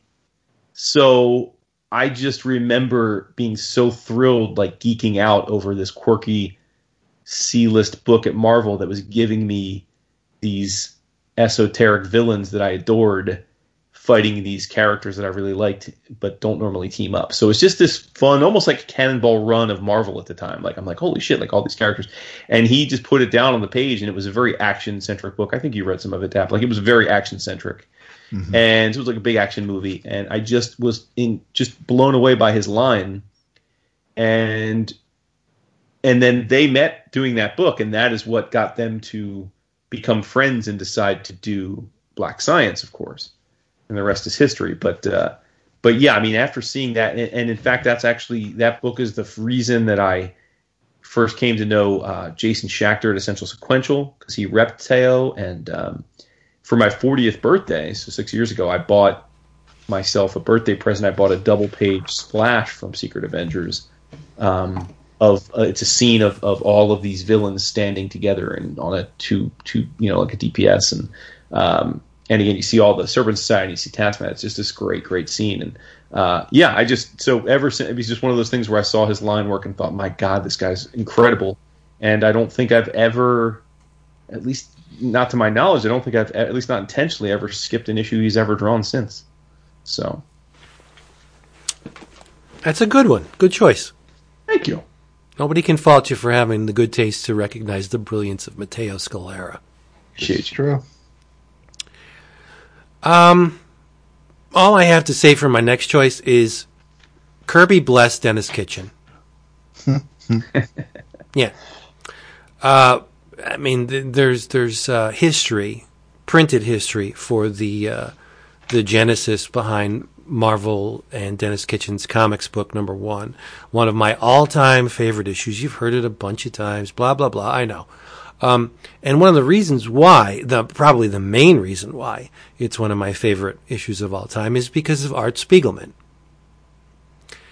And Comics book number 1, October 1974, there's a very, very narrow window in all my choices. It goes from November 73 to April 75. These are the books that whacked me in the side of the head. And, of course, Comics book number 1 did because of Art Spiegelman, and the story is called Ace Hole Midget Detective. Spiegelman plays with the language of comics like none other I've seen to date. I've talked about it. Each character is introduced, like when they used to, in comics, they would introduce a character in a little cameo and say, the doctor, and you'd get a picture of the doctor. But Spiegelman introduces the characters by the mark-making technique he used to render them. Whether it was a brush or a pen, and it's amazing. It's just a psychedelic mindfuck that I didn't know how much it twisted me as a child of 9 years old. But it obviously did, because this is one of the stories that I have never, ever let go of over the years. The whole issue, right? We're talking Kim Deitch, Skip Williamson, Trina Robbins, Howard Cruz, Justin Green, John Pound, Flip the Bird. Like, it's an amazing lineup. It mystifies me that it even got printed at Marvel to begin with. But the Spiegelman Ace Hole is just amazing. It's one of those stories that could be studied, like Zach's class, if you wanted to try and nail down the language of sequential art and what it is that comics does, as opposed to all the other types of media. It's amazing. It's just one of those stories that it's unparalleled in sequential art, and that just came in comics book number 1. So I didn't know at the time who this Art Spiegelman guy was. Whatever, right? And then Mouse, what? So yeah, I think he was going places. But for my money, you guys know I love Mouse, right? Ace Hole does more things to me than Mouse does. Yeah. I do love my Art Spiegelman. That's great. And it's great. It was like a time release agent where it infected me at a young age, stuck with me, and as I grew, the story grew with me. That doesn't happen every day. Because there are things in this story. There are approaches to delineating a narrative that totally escaped me as a kid. I didn't have any idea what some of this stuff was. Like, why is Picasso a fish? Who is Picasso? I was 9, right? But as my brain expanded, as I grew, the story expanded with me. And that's very, very rare, in my opinion. So, yeah, Art Spiegelman. Speaks. Yeah.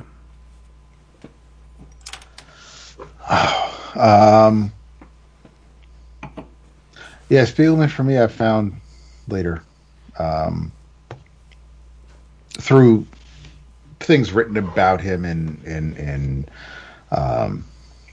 Fantagraphics magazines and things like that. I didn't really. I mean, I knew he did Mouse, but I wasn't. I obviously I hadn't read it, so I hadn't seen too much of his sequential work. But now, I mean, I have issues of comics book. I should maybe take the time and enjoy those. I don't want to say this out loud, but the only one you really need is the first one. I mean, it's all great, but that first one, god damn. Oof, Supernova. Yeah. I'm pretty sure you were the one who bought it. Yep. My second one is definitely someone who I love the man's work. I've seen him ink himself. I've seen Paul Neary ink him, and for my money, he is never better than when Mark Farmer inks him. Alan Davis blew my doors off with Batman and the Outsiders. It was because the series started with Jim Aparo. Then there was there were when before shortly not quite 2 years after the series started, there was like an anthology issue with a couple of artists, and then Alan Davis came on with maybe somewhere in the early 20s, and I was buying Batman and the Outsiders constantly, and I was happy with the art change. I love Jim, but Davis, just there was something dynamic about it. The line work was awesome. I liked the slight tweaks he did with Black Lightning, with Katana. He changed her appearance a little bit for Tatsu, the way Aparo drew her. His Metamorpho was fantastic, but issue 27 had an awesome cover where our heroes are in space fighting Cobra with a K, the DC villain, and his army, and that entire issue was just to see our heroes infiltrate and thwart Cobra's attempts at taking over the Star Wars satellite at the time, because this is the 80s. This issue has a publication date, has a cover date of November '85. So you're talking the summer of '85, and Mikhail Gorbachev is in the issue, but just seeing the Batman and Katana taking on the bad guys, and I mean little subtle things like there was a Cobra lackey who was trying to sneak up on Batman, and Batman kind of while he's doing something else, he just elbows the dude in the face. And the way Davis just drew that panel, it when I was going through issues to get pages for the gallery, I was flipping through them, and some just instantly took me back to when I was younger, and reading them right off the rack at the time. And there's just it's when Davis then left Batman the Outsiders, I followed him to Detective Comics, because I saw you instantly know Davis art. So when he's drawing the covers, I'm there, and he took over for Detective Comics for a few issues, following the Legends tie-in issues, and his version of Catwoman in the older costume with the somewhat of a skirt look before the catsuit outfit, and he drew the first chapter or two of year 2 before McFarlane took over, and then that's when Davis left DC to that's not why Davis left, but Davis had left DC to go work at Marvel, and that's when Todd came to finish that arc. But once Davis went across the street practically and was drawing X-Men annuals and then Excalibur, it's like whatever Alan Davis was drawing, I was definitely there. So much so that even clones like Brian Hitch, I would buy their books because it just looked like Davis drew them. And he's still somebody. I mean, then he went back to DC to do the Nail, and he did the Mask of the Phantasm. He did the Full Circle Prestige one shot, which was a sequel to year 2. And of course that they turned into the movie Mask of the Phantasm. And then of course now Tom is using that in the Batman Catwoman miniseries. But the Alan Davis is just somebody who, if he's definitely like Jason with Mateo, if I see his name attached to something, I am without a doubt trying it out. Chances are I'm gonna stick with it, but by all means. And even when as fun as Excalibur was, there were times where it was getting a little silly. But fuck it, Alan Davis is drawing it, and then he started writing it. But Alan Davis is drawing it. I'm sticking with it. There's no doubt. He's definitely a case where I will stick out a story or stick out characters I may not be enamored with because of the person working on them. And Alan Davis is without a doubt somebody that I will always, my ears will perk up if I see his name in a solicit on something. It's an instant buy. I love the man's work. Cannot get enough of it, and wish we got more of it. And couldn't agree more. And who created Cobra? You know the answer. Oh shit! Yeah, I do. Am I drawing a blank? The God of Comics. Oh, did he really? Yep. Jack Kirby created Cobra. Yes. Yeah. Yep. You think that it's like what might have been, right? Like if Davis hadn't had the kerfluffle with his editor and left DC, we would have never gotten Excalibur, and then would he be Alan Davis? I think so. I think it'd still be Alan Davis, because don't forget, he still had, not that was anything to hang your hat on, but he did the Captain Britain with before. So, he was. Oh, yeah. He was a name. It may have taken him longer to be established, or would he just be somebody like we may think of, like the Rebellion, the 2000 AD artist, or we know he Steve could have Dillon been a now. force at DC, right? Like we could be like Alan Davis just redefined Green Lantern, right? Like we just don't. Yeah, he could have done his own, like they could have tacked one of the events on him, and then it would have blown up. But yeah, that was all over a gun. He got in a fight with his editor over the gun that he drew from Joe Chill. Oh man! Because the editor asked him to draw a giant gun, so he drew a giant gun, and then Mazzucchelli came out in Batman, and it was a regular, like a little short pistol, right? And they said, "Oh, you got to redraw the gun," and he said, "Fuck that! You specifically asked me to draw this gun. I'm not redrawing it." And then he quit. So that's what I say. Like, it's funny, like what might have been, right? I'm certainly grateful that it worked out the way it did. Oh, yes. So, and that was early McFarlane, but he had done Infinity Inc. before that, right? Yeah. So, yeah. Yeah, that was his first DC work. Yeah, but no, I'm with. I mean, Alan Davis. He's not on my top. He's not in this list I have, but Alan Davis is absolutely someone. Some are just a given. Yeah, for sure.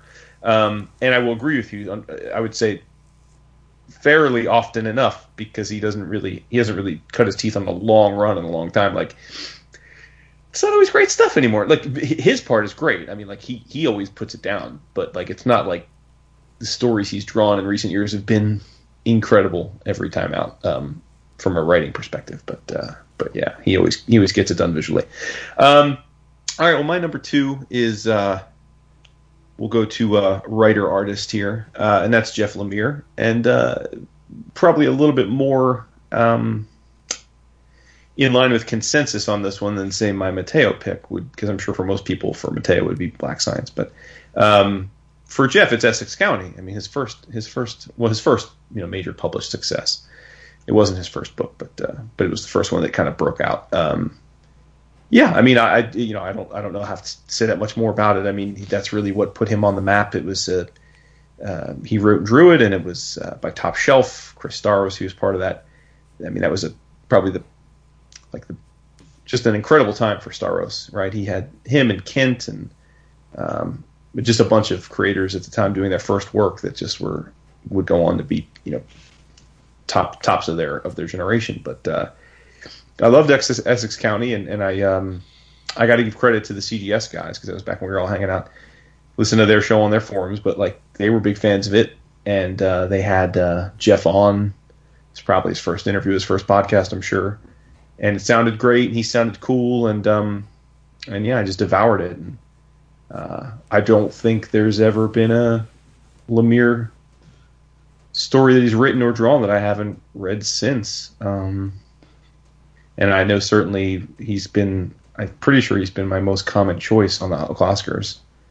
So, and I don't know if you guys remember, because we've had him on the show a couple times, but like the first time we had him on, way back in the day, I remember he had just started doing Big 2 stuff, and you remember we were like, "Oh, you're into the Big 2 stuff, huh?" Like, remember that? Like, and he was like, "Oh yeah, like that's my stuff." I really would like to do a lot of that, and it's just funny now. Like, you fast forward, and he got that out of his system, and now he's doing his own take on that stuff in Black Hat. But it's just, I remember when it was a novel idea that like Jeff Lemire could write for someone else and write superhero books. Like, that was considered like, oh really? Like, the indie guy that draws his own stuff is gonna write superhero comics? It's amazing that was not even a decade ago, really. So, but yeah. So Lemire, Essex County. That's great. Have either of you read Essex County? Yeah. I have not. Okay. Heathen. You heathen. I love Lemire, but I love Jeff's writing more than I love his illustrating. And that's no, it's not hurtful at all. I think a lot of his visuals, with the exception of Trillium, have a sameness to them, and it is coming from the same hand. I understand, but there's a uniqueness to Trillium that I don't see in all of his work. But I appreciate and I enjoy his visuals, but I think he's a slightly better writer than he is an illustrator.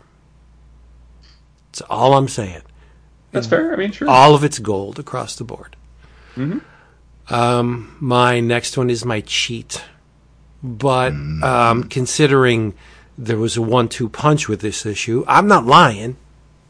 November 1973, from Marvel, Monsters Unleashed #3. And the right hook comes from the cover image, which was done by Neil Adams. Okay, so picture the scene. I'm 8 years old, 1973, and I'm mostly a Marvel dude, so I have no idea who this Neil Adams guy is. Just whatever. But his Man-Thing image, and you may have seen it. The woman is backed against the side of the vehicle, and there's the Man-Thing's hand over the guy's head, and it's just this gigantic Man-Thing, like bigger than I don't want to say than I've ever seen before, because this is probably my first exposure to the Man-Thing. I missed out on Savage Tales #1, asshole that I am. Have still yet to buy Savage Tales #1. And the left hook of the 1-2 punch is the Man-Thing story, which was presented in Savage Tales #1, written by Roy Thomas and Jerry Conway, but illustrated by Gray Morrow. And to this date, I have never encountered a better take on the Man-Thing than what Gray Morrow did.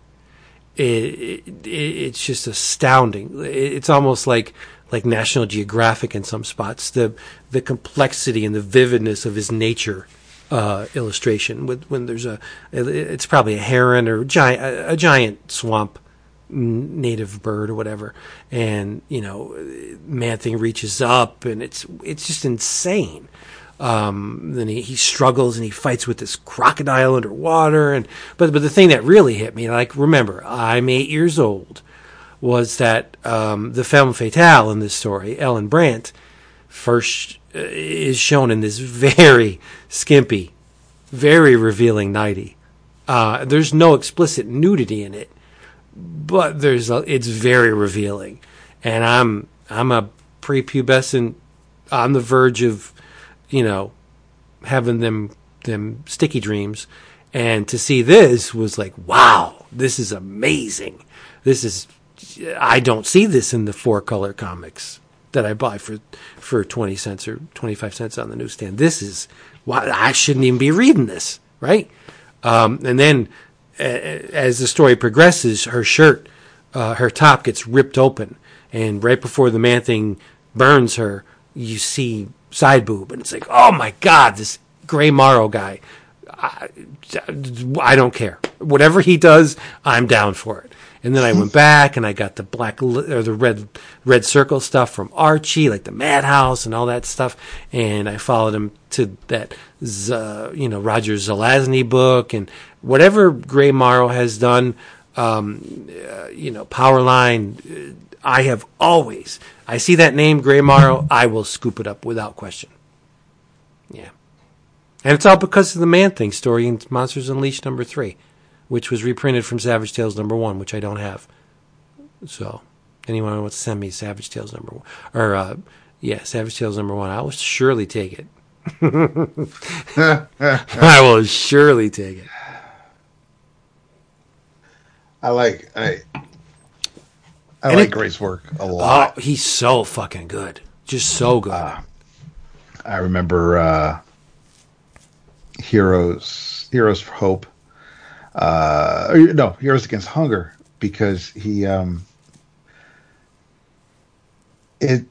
superhero work, as good as it looked, always seemed out of place when it's sandwiched next to someone like Neil Adams or anybody from the 80s drawing superhero books at the time.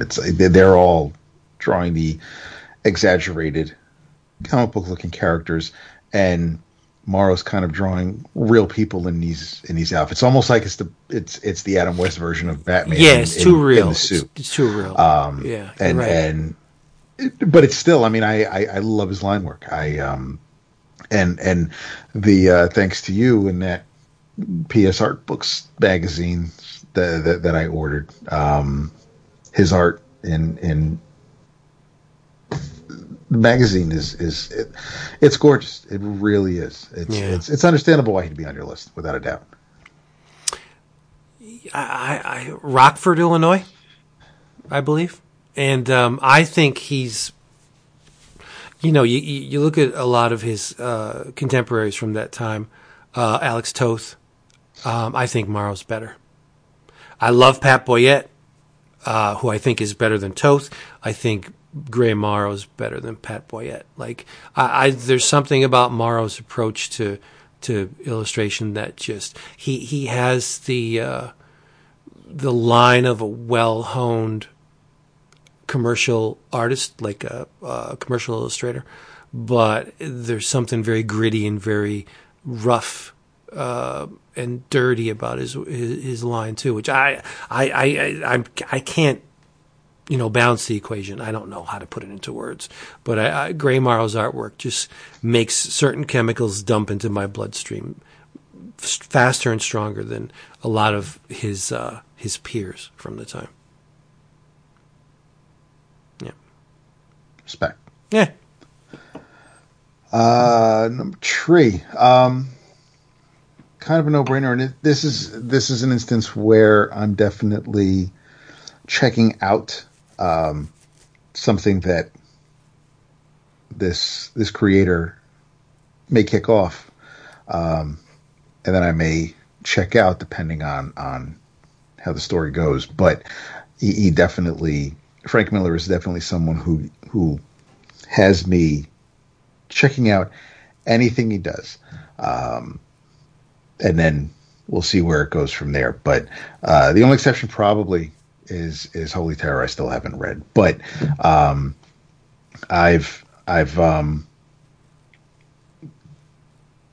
he was the Daredevil artist and then a Daredevil writer and artist. And then just the Daredevil writer before Klaus kind of just took over the illustration.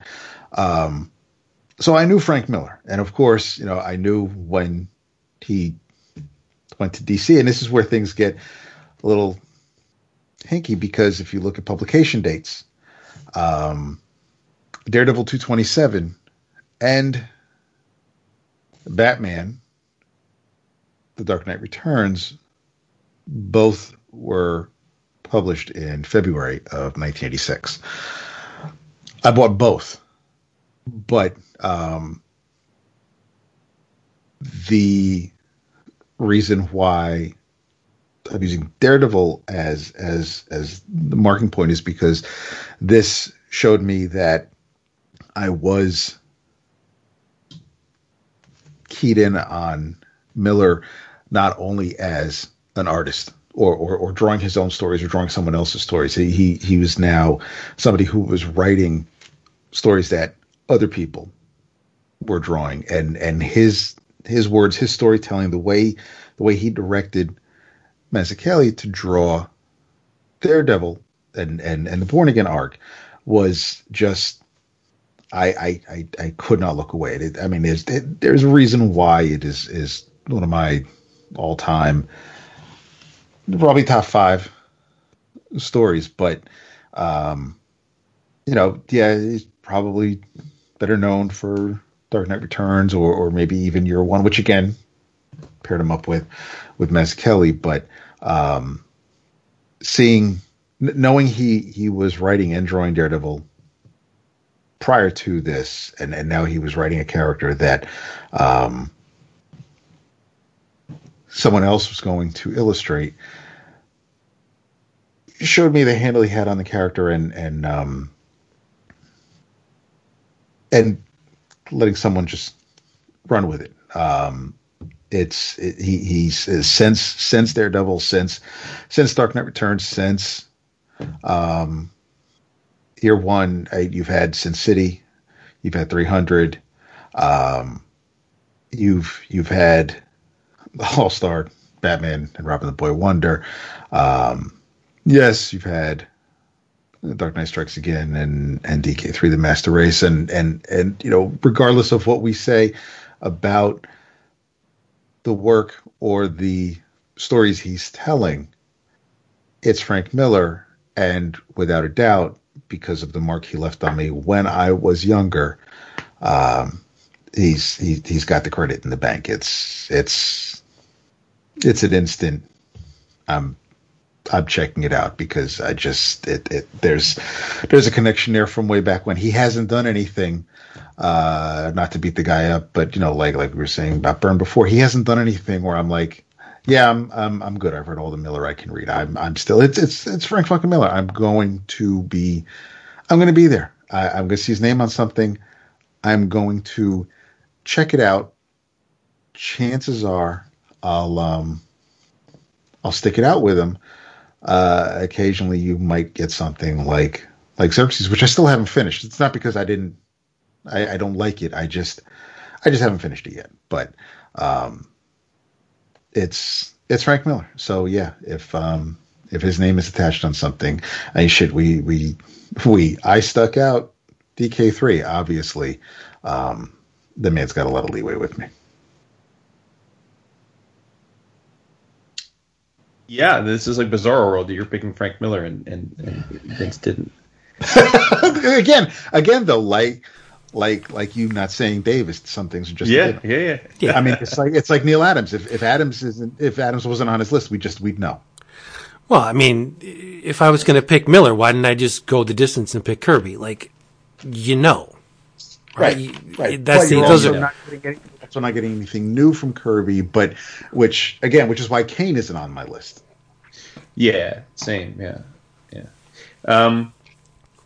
Cool. Well, for me, up next, another artist. Y'all know I genuflected this man's massive talents, biggie talents. Mr. David Rubin, who I was basically unaware of his existence, even though he's my age, until I read this book, which is Hero Volume. I'm speaking about Hero Volume 1, because obviously I had to have read that before I read Hero Volume 2. But that was Rubin's adaptation of the Greek epic, and it, this was translated into English after a few years of only being available in Spanish. You all know I loved it. It was my book of the year. The year it came out, gushed over it, and that sent me on a quest to find everything I could that he had already done and buy the collected editions and read it. And then, obviously, with everything he's done since then, most recently doing a bunch of stuff with Matt Kent on Ether, I have been there for it. So, absolutely love the man's work. And he is really he's in the throes of his major U.S. run right now. He's been working regularly now since Hero came over here and broke through about 5 years ago, and I think the world is better for it. I know I'm better for it. Still don't have any art from him, but I'm gonna fucking figure out a way. Trust you me. But so David Rubin, Hero. I need a hero. Oh boy. For a hero in the morning light. My next one, this guy held my head down and jammed an ice-cold spike of cosmic recognition into my brain. You got to know who I'm talking about, right? Jim Starlin. And the first time I was exposed to Starlin was in the pages of Strange Tales. 179, April 1975. And it was Warlock in that Death Ship issue. And I didn't realize that things like that could be done in comics, where there's all these alien races and we get to hear a commentary on each one, and then you see some of them being thrown into these vats like alive and they're dying. And it's like, the design work, the cosmic implications of the story, just Starlin's approach to drawing just amazed me. Like, it was so out of left field. I just fell in love with his work, thanks to Warlock and Strange Tales 179. Then I had to go back and get 178, and because newsstand distribution being what it was back then, I don't think I got 80 and 81 until much later, like back issues. So it was sporadic. If you found something you liked, it was a crapshoot whether or not you were going to get subsequent issues, depending on what book it was. Like Action and Superman and Avengers and Fantastic Four, yeah, you could be pretty much guaranteed that you'd see those. But Strange Tales, it was tough. So yeah, I had to actually hunt down the various parts to this story, but well rewarded once I did. Starlin's amazing, and this was my first blush with Jim. That's great. Yep. And there's a clown in, I think it's 181. There's a clown. Yeah, because 180 has the four-armed, I forget his name, thing on the cover with Warlock, and it's yellowy orange, and you know what I mean. But I love Jim's work, and I have followed him ever since. Highs and lows. For every breed, there's a weird. And there's a Gilgamesh too. Yes, that happens. Yes. I mean, I and the Death of Captain Marvel is forever burned in my brain. That was heavy, and that probably wasn't my first experience with Jim, but it's definitely one thing that I associate with him more than the Dreadstar, right or wrong, more than I just, and that was probably my first Captain Marvel, because I don't recall reading any of the Captain Marvel series that he worked on when it was before my time. But I don't, even the reprints, I didn't read a lot of Captain Marvel, period. But I really like the way Jim draws. It's it's different than the other artists we've talked about tonight, but I really like his style, and everybody seems, their characters may look like they have a low center of gravity and are close to the ground, but they all have a sometimes I want to walk behind them and just ask them what their burden is, but they just seem to live in the world that they're drawn in. Yeah, there was a time when Jim embraced the computer-aided drawing a bit too much.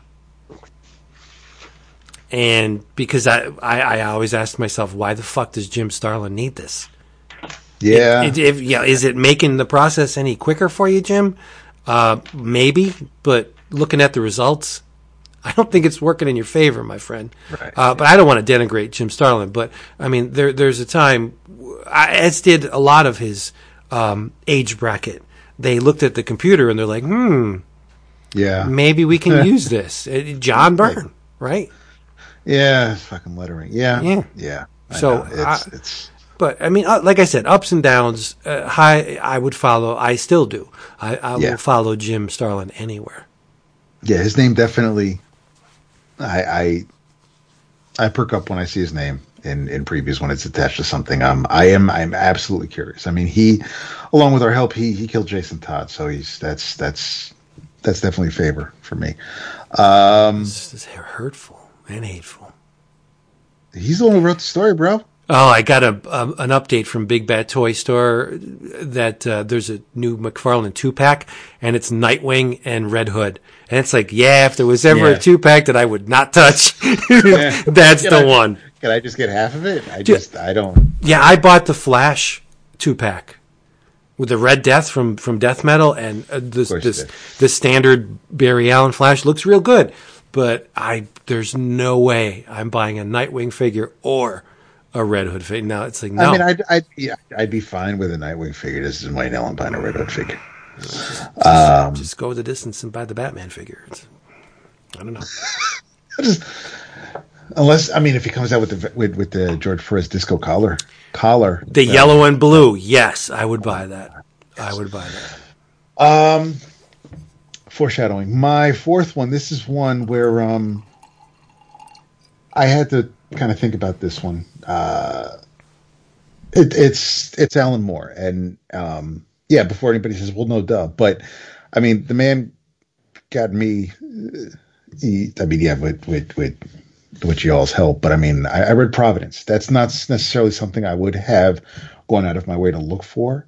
But the fact that Alan Moore wrote it is testament to the man's sway over me. I know that Watchmen is huge and is important. You've also got The Killing Joke. But when I was going back and thinking about books that I've read when they were coming out and when things left their mark on me, it was from 1985, the Superman annual. The manual has everything. And I think the reason why that stuck with me is that at the time when this annual came out, when this story happened, this is pre-Crisis, so the main Superman and Action Comics and DC Comics Presents stories were all mostly lighthearted fare.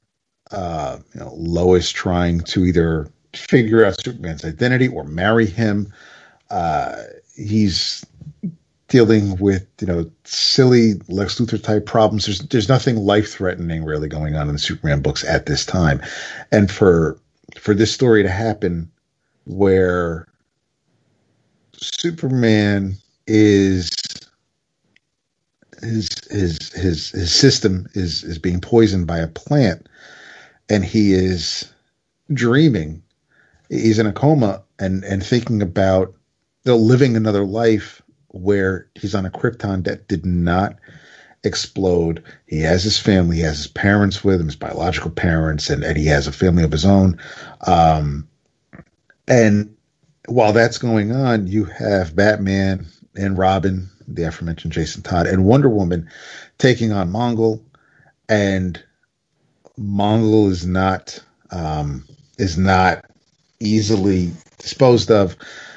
And Superman's oblivious to all of this. Wonder Woman is not having an easy time with it. When Superman finally breaks free from the trance, this wasn't your typical Superman battle where, I mean, he is legit pissed when he finds out that this was all a dream, and he demands to know who did this to him. And he just he uses his heat vision, and he's just like one word. He's he's saying very little during this fight.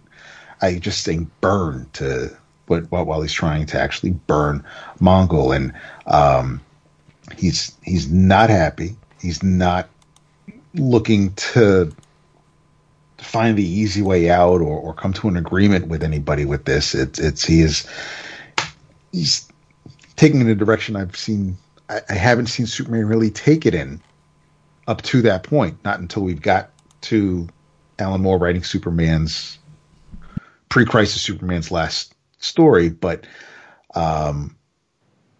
seeing kind of this darker version of Superman at the time, at that age where I was when this issue was published, it definitely left a mark. And then, of course, it made sense that this was the same guy that wrote The Killing Joke and Watchmen, and because I was aware that Alan Moore was writing Swamp Thing, but that wasn't what I wasn't buying Swamp Thing at the time. I that's not where I followed him from.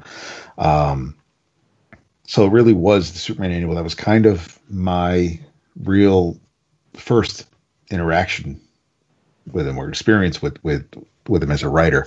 And kind of after the fact, I've realized that he's just somebody that I've followed and checked out every time from there on since. And I may the time when I wasn't really reading as many comics. I've gone back and checked out the ABC line and things like that. So I'm making up for lost time. But yeah, he's I'll because of events I get, I was getting the magazines and things like that I wouldn't normally have checked out had they not been somebody whose work I respected and appreciated when I was younger. So yeah, Alan Moore is on my list. It's might be a no-brainer, but one of those things where or just an easy out, but it's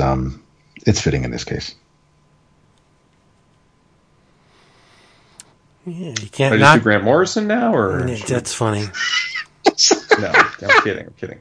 Jeez. Let's see. I got 2 left. Yeah, 2 left. Oh, listen. How can you have 2? He does because you I'm have the last one going. Oh, right. He's the third wheel. Yeah. Remender. No surprise. Fear Agent.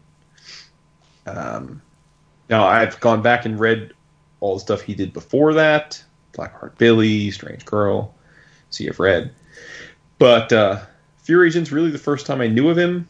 Have to actually credit our old co-host Mr. Niesman for that.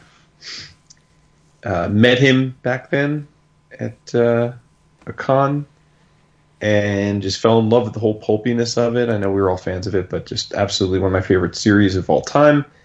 And much like the other writers I've talked about already, I don't think there's anything he's done since then that I haven't read.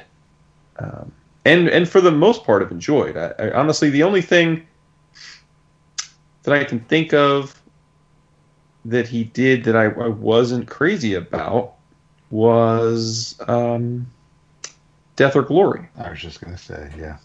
Yeah, but I mean, say that, but yeah. But certainly, I Triple X Zombies was a blast. Last Christmas was crazy. Obviously, I mean, Black Science and Deadly Class and Low are all fantastic. Tokyo Ghost was great. Seven to Eternity is great. Scumbag is off to an awesome start. I adored pretty much all of his Marvel stuff. I mean, certainly Uncanny X-Force was awesome. I already talked about Secret Avengers. I just thought he did fun stuff at Marvel that I know he doesn't remember as fondly as it's a shame, but I thought while he was doing it was really great stuff.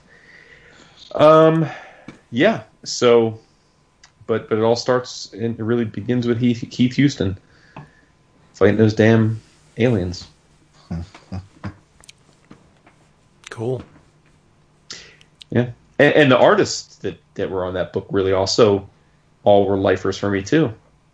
Well, he has the uncanny knack of just sucking in really great talent to work. Yeah, exactly. I mean, Tony Moore, Jerome Opeña, Mike Hawthorne. I mean, just great choices to, like you said, of collaborators that have stuck with him. Yep. Yeah.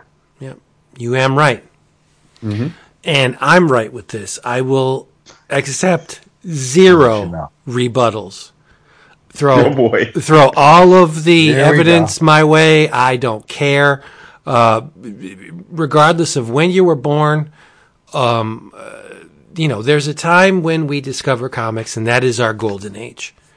And for my money, the greatest Spider-Man artist of all time, whom I discovered in Amazing Spider-Man number 130 of March 1974.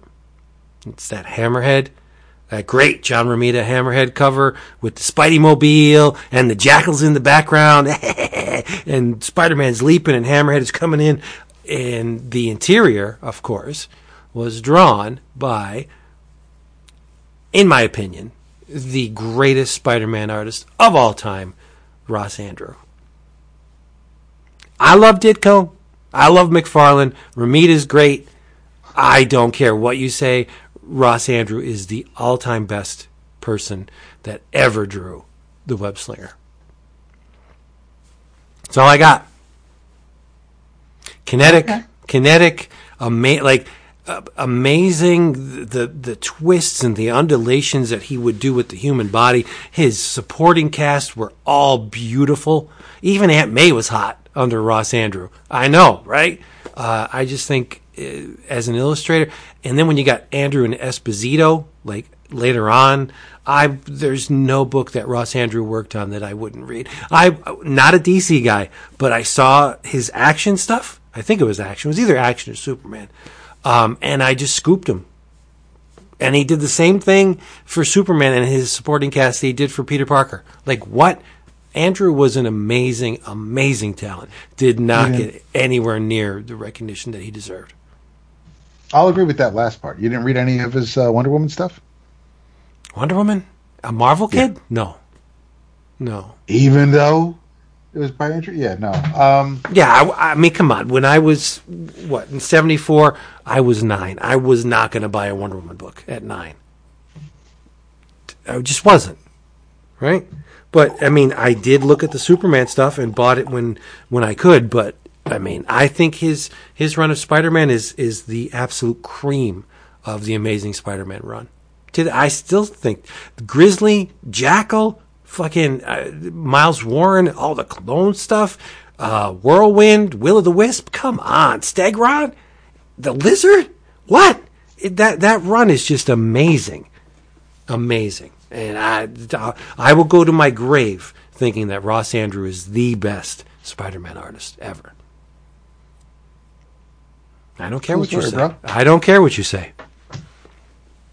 You don't have to. Why are you so combative? You're acting because I know people are going to say, "Oh, are you kidding me? Steve Ditko is the consummate Spider-Man." No, and there's people that'll say Gil Kane, and I'll be like, "Pshaw, Gil Kane, what?" And now, see, so now, why you got to go there? I mean, a lot of our listeners would probably say McFarlane, honestly. So sure, yeah. And that's. I mean, we're lucky if McFarlane. We're lucky if we don't get some of the. Yeah, Ryan Otley, man, he's the best. No, I mean it's whatever. I would say Romita myself, but no, not Romita. It's. I mean, no. Listen, Ross Andru definitely deserves a place when it comes to considering looking at Amazing Spider-Man artists, without a doubt. I mean, he did. I mean, Keith Pollard did some stuff that I thought was really cool too. There have been some really solid Spidey artists, without a doubt. Well, can we agree? I mean, I think this top 6, where you rank them, would be up for debate, certainly, but I think the top 6 are like unassailable. I think beyond that, it's very much more of a debate. As long as Ross Andru's in the top 6, then yeah. He is. Oh, sure. Okay, then. All right. Romita Sr. Yes. Romita Jr. No. Right? Ditko. No, wait. Why do you say no to Romita Jr.? Well, I want to hear the rest of the list before you put Romita Jr. on it. Because if you're going to... This is the 6, as I see it. Okay, all right. Romita's, so that's 2. That's 2. Ditko, Kane, Andru, and McFarlane. That's 6. I said 6. That's 6. Okay. I said the 6. I think those would be if you were to do a Hall of Fame voting, I think that you'd get each of those guys would get over 50% of the vote. I think everybody beyond that would not get qualifying, wouldn't get 50%. I think that's fair. And because I feel sad for Marcos Martin, but I feel sad for Ron Friends because he was he was in the Steve Ditko mold. I mean, he brought it back to that look. Right, but I really like his Spidey. Sure, but when you look at the list, though, wouldn't be on my list. But I'm sure. I mean, no. That's why he's not on my list. But I'm saying a lot of people. I mean, that he is because of the length of his run. He did over 100 issues of Ultimate Spider-Man, and that for as you said, Vince, generation. Right, we imprint our then generationally.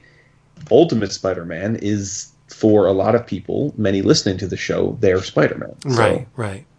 But he wouldn't, I just think, but to me, Friends and Bagley... We didn't mention Larson. Buscema, Sal. I mean, John drew him too, but... Yeah, I mean, Sal. we're not... I mean, I was thinking about Amazing Spider-Man artist, and Bagley was an Amazing Spider-Man artist as well. I wasn't considering the spin-offs because that's a whole different kettle of fish. Okay, well, I mean, I was just considering people that drew Spider-Man. No, real talk. If you're going solely by their Amazing Spider-Man work, McFarlane blew the shit out of Larson. Larson's work was great, but there wasn't a whole lot of it, right? Yes. So that's why I don't consider Larson top 6. I mean, and he also had the misfortune of following the dude twice. Sure. On books, Right. Spidey books. But who do I think is a better artist? Oh, Larson is better than McFarlane. I admit that in a second. I love Todd, but Eric can draw rings around him. And I'm fine. Listen, I understand. I respect the mark McFarlane left on Spider-Man. I realize he added to the look, which is probably why. Just in the webs alone, yeah. Say what? Just in the webs alone. No, the webs alone. I mean, and the webs, the eyes, taking the Gilkane body modification, leaps through the sky, things like that. I mean, it was a departure from the Remedias and Friends and the stocky looks that Keith Pollard gave us. But his Mary Jane's a crack hoe, though. 100%. Yeah. He's married. She's sad. That's hurtful. See, I'm fostering a nice conversation with that. Just like when they made changes to Green Lantern, there was something about McFarlane's changes that just were too extreme for me, and that doesn't mean that what he did isn't worthwhile or should be forgotten about or neglected or overlooked. I think for me, if someone were to offer me a trade of Spider-Man stories and I had my pick of artists to read those stories by, I don't think my first choice would not be the McFarlane book, and I understand that's a generation. Absolutely, that's their shit, and it's also of that era where you had Splat drawing Moon Knight and just it's so good. It's here's the thing, and we've talked about this a lot with McFarlane. I understand being the capitalist of the group here. I'm not suggesting that price dictates greatness in any way, but I do think collecting art that there is some linear correlation, right? Like there's a reason why Kirby art goes for what it goes for, right? Sure. There's a reason, and we are at a period right now of massive inflation, like jaw-dropping inflation. So make of that what you will. But and this is all subjective, and I'm actually with you, Dap. I don't like McFarlane is not my favorite of the Image guys, by any means.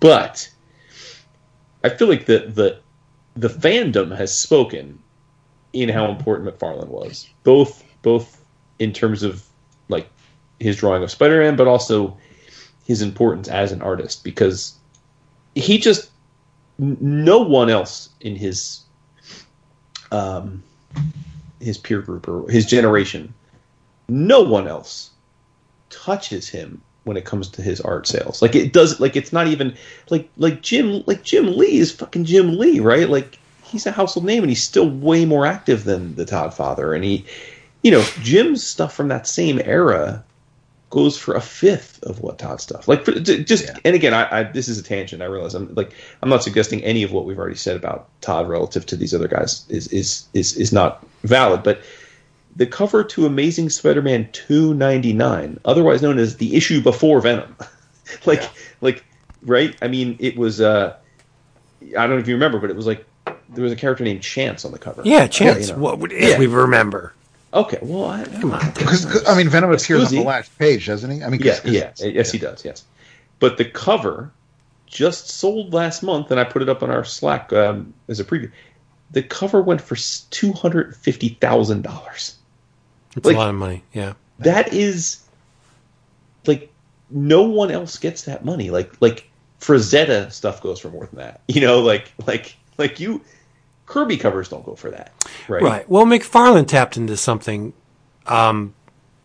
during his Marvel time that I don't think will ever be repeated. Like he was on the lips of everyone. Whether you were a Marvel fan or not, it was this. Did you check out what that guy is doing in Amazing Spider-Man? Like, holy crap, it's incredible! And you had people from all parts of fandom looking at this book, and he was a rock and roll star, and that was unheard of at the time. Yeah, no, I just want to put Dap on the hot seat just for a second. So, unchallenged, we all know that Gil Kane is the greatest Green Lantern artist, right? Right. Who's number 2? Of all time? Of all time. Kane cannot be touched. He is, without a doubt, the definitive Green Lantern artist. Who's number 2? Oh, man. I mean, we're talking about from the Silver Age to now. All time.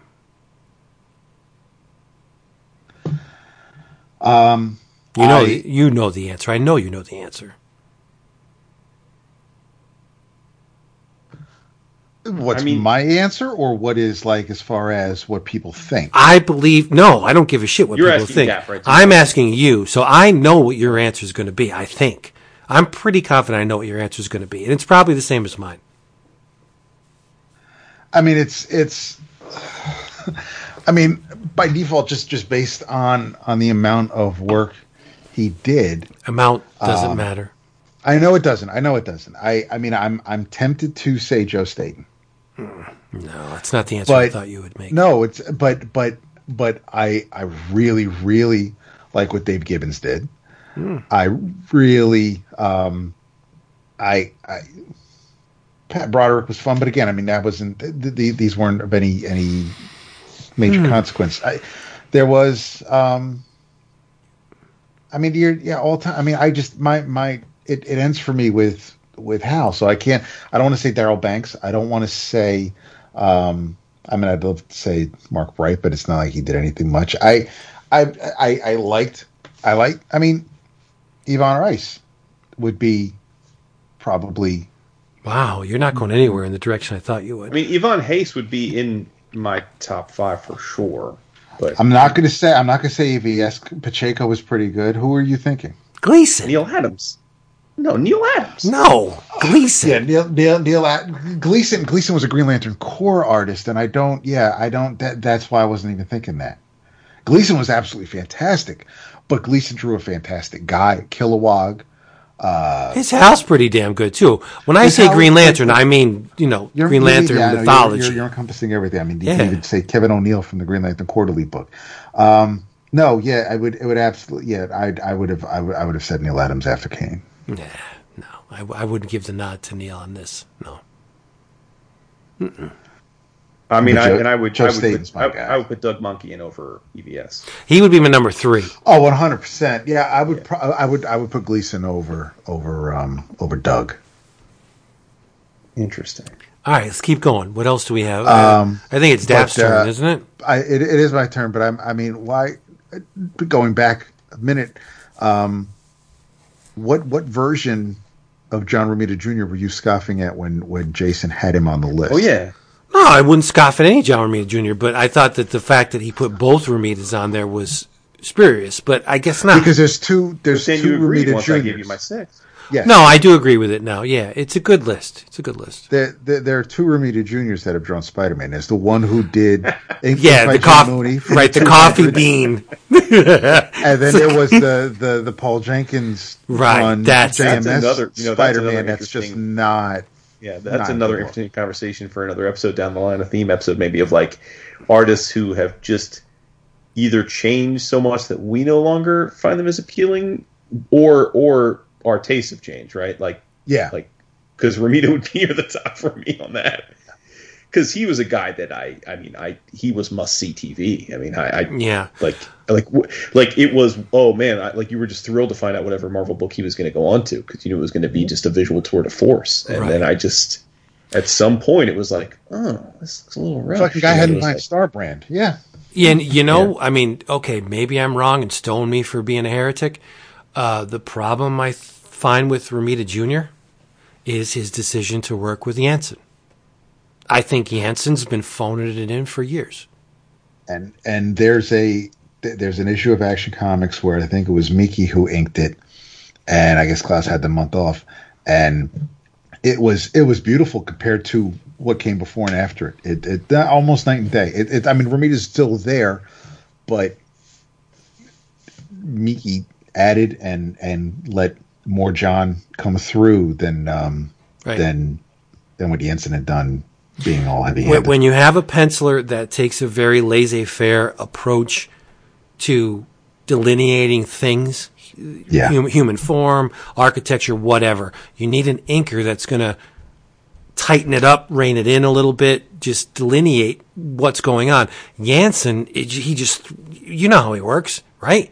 I think he doesn't do. He did at one point. The team was very good together. Jansen and Romita Jr. were awesome. Yeah. But I don't know what it is. I think Jansen has become complacent in his methodology, and I don't think he's doing Junior any favors these days. I agree. Yeah. This is number 5, right? This is my number 5, rounding out the in alphabetical order. This is George Perez. I was familiar with the guy before. I mean, I was reading the New Teen Titans before the issue that's on my list is mentioned. I was I enjoyed it, but for whatever reason, something clicked. I see this cover at the newsstand with my grandparents. I go to the newsstand with my grandfather. I see the New Teen Titans number 34. I see this cover. Sticks with me to this day. It took me years. I mean, a long time before I actually realized the meaning behind the cover. And getting past this cover, just reading the issue where the reveal of Judas happens, but the detail, and I mean, it was always there before this issue, but for some reason it clicks here. But the detail in Titan's Tower, because Perez doesn't phone anything in. The fight scene between Deathstroke and the Titans, and what I appreciated about Perez is that you'll get the occasional panel where you get the upshot where you're looking for someone's nostrils, but there are panels where, like the panel where Deathstroke is threatening the Titans to back off, or he'll cut off Kid Flash's head.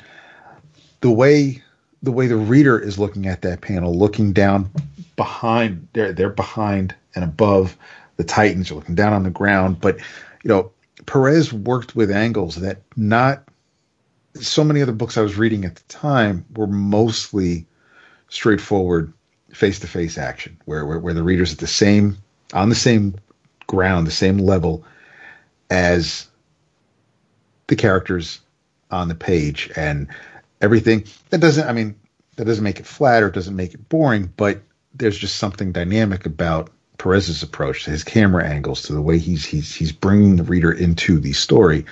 And I guess because of all the detail that he's putting on the page, because of the way the metal on Cyborg shines, and of course this is also that Romina Tangel is to be mentioned here as well, but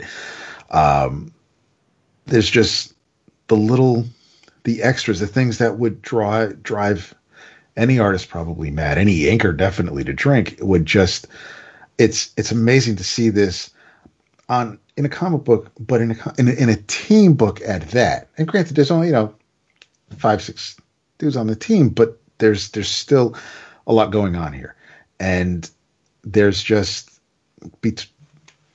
I don't know why. I mean, there were previous stories where, a day in the life of the Titans.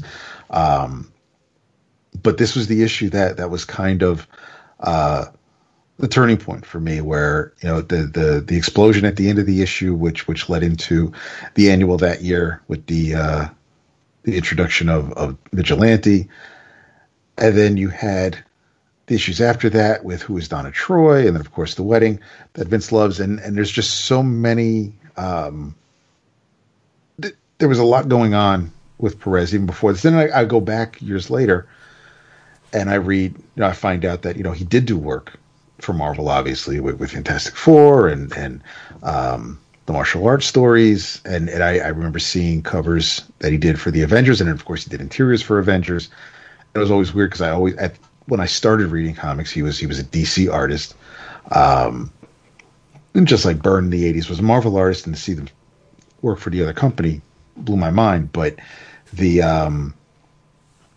once I finished Teen Titans, once I finished that story, and I stayed with it, and I followed him wherever he went, and of course, this was Crisis came out a couple years later, but History of the DC Universe that I mentioned last week, and you have you just wherever he went. I was there at Saxon Violence with under the Epic line.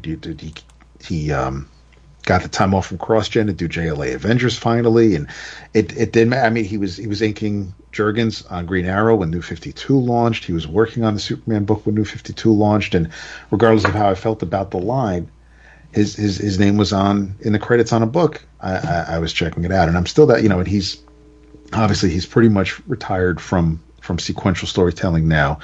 But so it's easy to say, I was following him, and we'll continue to follow him. But yeah, if his name, if I see him on something, it's pretty much an instant buy. But yeah, he's been a favorite of mine for a very, very, very long time. And when I think back about what it was when it finally clicked, and made me, this was that dude. That's the issue. And then it could have been even earlier. It could have been earlier, because when I think about, his short Justice League of America run, which was great seeing all those characters. I'm glad. I mean, Jose Luis Garcia Lopez, absolutely fantastic. He did the model, she did the guide sheets and the style guides, and those were the way the DC characters looked. And I love Garcia Lopez's work, but for me, big time superhero fan, to see Perez drawing those heroes, those characters, I was in heaven. I just and yeah, Titans 34, with that cover and the way the story played out, and looking back at those pages for tonight, again, it brought all that back with almost like it was yesterday. But yeah, that book from 1983, for whatever reason, my dumb young ass, it clicked, and I was pretty much I was a goner from that point on. There was no turning back. Perez is a weird one, because even as you guys know, I wasn't reading DC when I first came up in the 80s, and that's really when, I mean, he was DC, and he was, arguably the biggest deal at DC, or at least one of the biggest deals, and so I was aware of him. Like at the shop, people would be talking about him. I mean, between Crisis and Titans, and then even Wonder Woman. I mean, it was like, he was always around. Like, he was always like front and center as one of the big names in comics, but I just wasn't reading any of it. I just wasn't my thing. And so, and then as you noted, I mean, he's I think better known by younger people for his run with Busiek on the Avengers, but he was, before all of the DC stuff, he was a regular penciler on the earlier version, the earlier run of Avengers.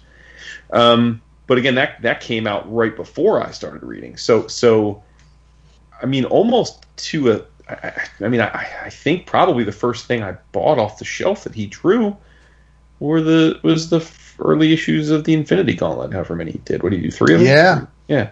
Yeah. And then that was controversial because, like, you know, he left the book and stuff, you know, and then it was like, oh, what the fuck's this guy? Like, this big, you know, big time DC guy can't even fucking get a book done. And then That's nice. and I really like thought like, well, this sucks. And then he came into the Busiek stuff with the Avengers, which you know, I don't know. I mean, I like it because it's fun and it's quirky, and I think it aged well because it's so bizarre. But I so like and then really much later did I go back and because by then things like Crisis and Titans had aged to the point where they were like seminal works, you know, like they were in the category of how could you not have read that, you know? And so I went back and read that stuff, and it was great, obviously. And so I very much now respect and appreciate and understand. I think he has a very deserved place in that era as one of the top, if not the top for a while. But I don't have a strong personal connection to him because it was almost all historical for me in terms of his great stuff. You know, it was almost all like after the fact. I get that. Yeah. I remember back in the day, there was a fanzine. I think it was like, I don't know, Fandom Connection or Fandom something that pitted that pitted Uncanny X-Men with New Teen Titans.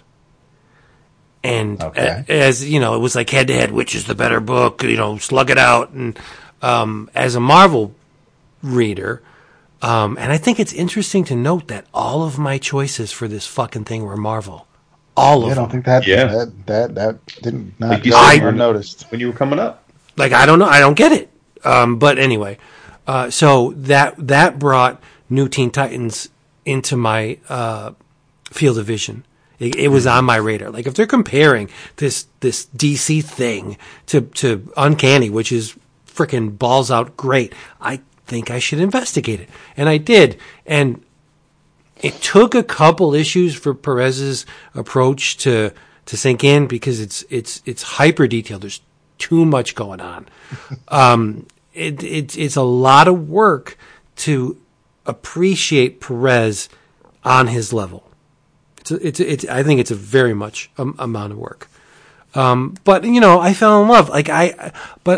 Perez is not one of those guys, and I'll be totally honest. He's not an artist whose name I throw out on a whim. You know, like, you know, your favorite Fantastic Four artist. It's not going to be Perez. Your favorite Superman artist, George. Sorry, love you, but no. Right? So he doesn't do anything the best for me, but I still really respect George's skill and his talent. I like his work. Like JLA Avengers, holy shit. George, do you really need to draw every curl in Wanda's hair? Why are you doing this? But I get it, right? It's just exhausting.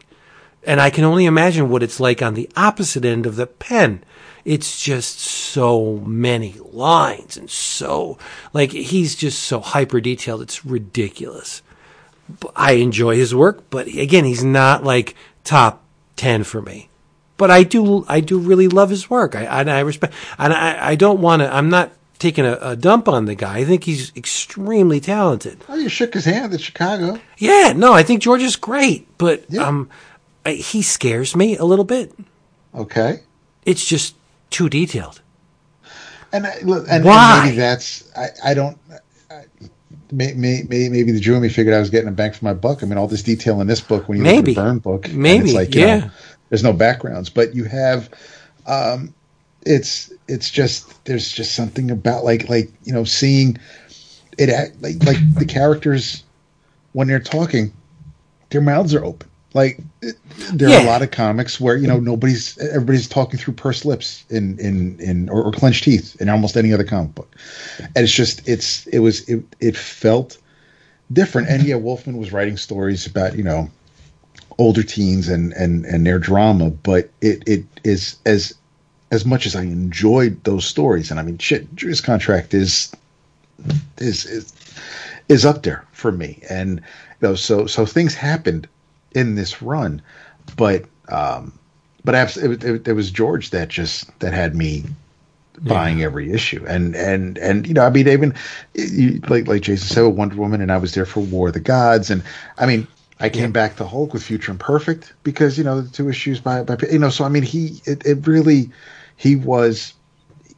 when we have a discussion about, you know, is it the character, is it the creator, you know, what gets you to what separates your money from your wallet when it comes to comic books, but Perez is definitely someone that you know, it doesn't matter what he's going to be working on, I'll check it out. But I totally get, because I don't think Mario's super keen on his art style either, and that's fine. And they're just, yes, like you said, Vince, it's exhausting. When you're reading a comic book, you just kind of want to enjoy it, read it, and maybe zone out. It's like you've taken a mind-altering substance, and everything is so crystal clear and so finely, infinitely detailed that it doesn't mirror reality. I mean, yes, when we look at something, we see all of the detail, everything. Right.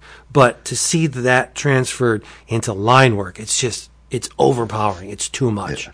But not every apartment has super detailed wallpaper. Some people just have plain paint. Yeah, right. No, but I think George draws a great Superman. Sure. I think his Wonder Woman is, I haven't sussed it out who I think is above him, but top 3 Wonder Woman artists. Sure. That's saying something. Number 1 Wonder Girl artist. I agree with that. With that red outfit. Yeah. Yeah. Yep. Yeah, I think, you know, I mean, I love his Cyborg. Not, I mean, in that, and I mean, that Cyborg from that era. I know that, you know, when Johns did his Titans book and McCone kind of redesigned the team, that was more of a modern take. Do not care for the New 52 Justice League version. But Perez's Cyborg was more man than machine. Over the years, the machine took over, and it's like, what? I don't know about that.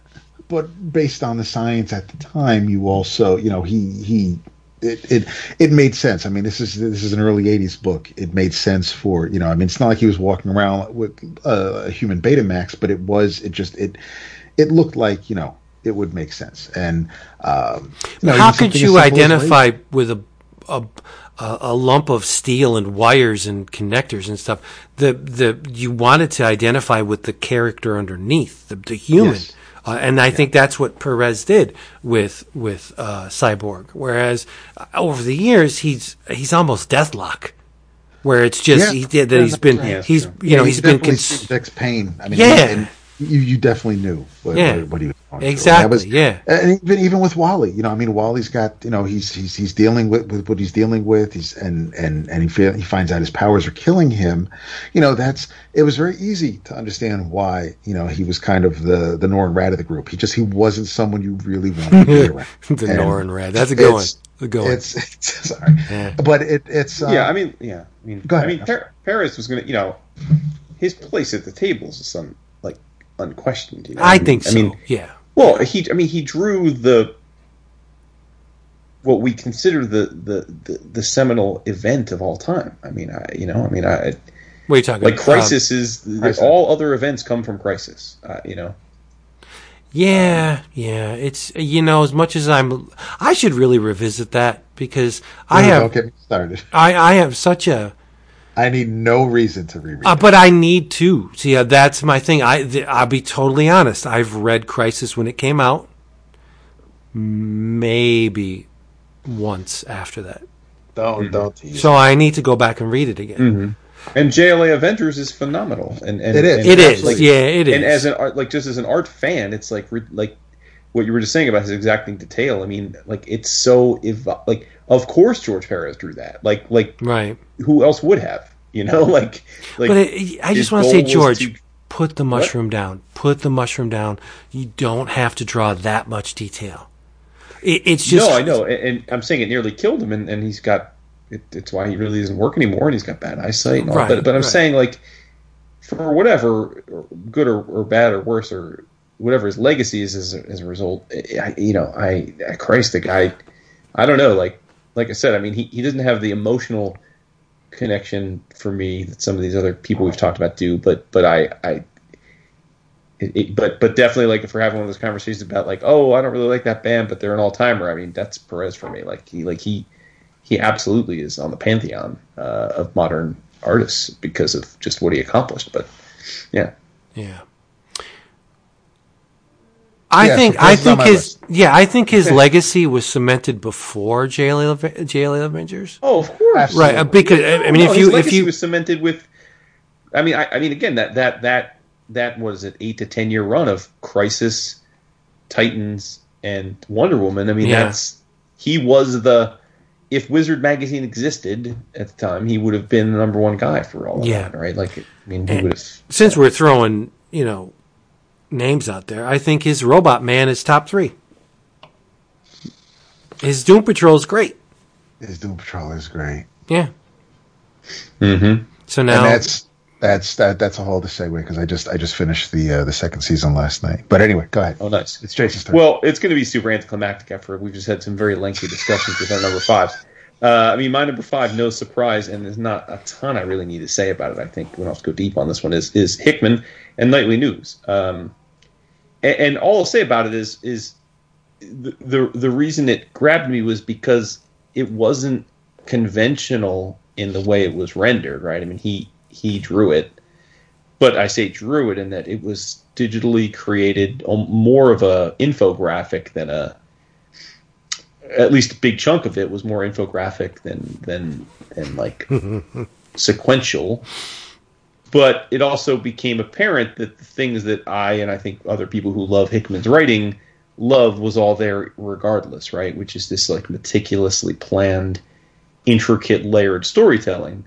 And I mean, I have read everything he's ever done, and I read that as it was coming out. It's just one of those things where like instantly I'm like, oh, this guy's going to be something. And they haven't always been a hit for me. Like I mean, things like Transhuman. I mean, like Pax Romana, love Transhuman, not so much. But I always think that in that case it was just one of those things. Like it was his first work. I read it as it was coming out, and I thought, oh, this guy's going to be a big deal. He's going to have a big place at the table, and he has.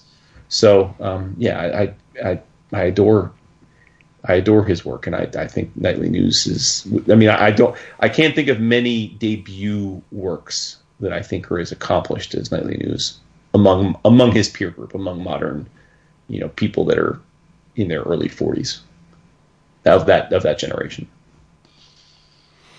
I will not comment. I know. Yeah. I know you don't like it. I think it's I think it's the Excel of comics. Oh, wow. Yeah, I get that. You see, yeah, it took a second. I love you. I mean, I'm coming at that more from his writing. I mean, I know, but I read it as it was coming out, and I guess I enjoyed it. But the visuals, no.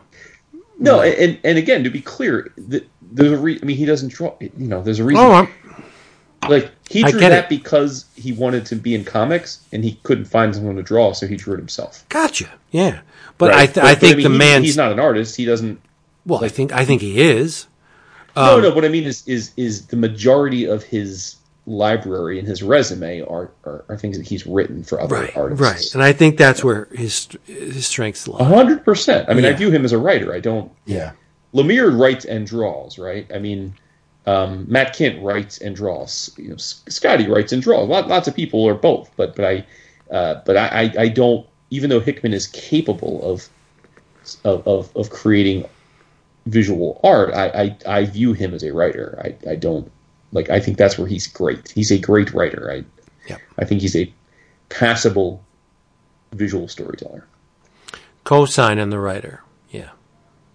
100%. Yeah. That's it. So there you have it. That's all. Wow. Quite the thought exercise. Yes, that is a 3-hour exercise actually. We didn't even because I know we you go now. We asked the listeners and and we did. Some replied, but yes, we did. But yeah, we asked this to people on Slack.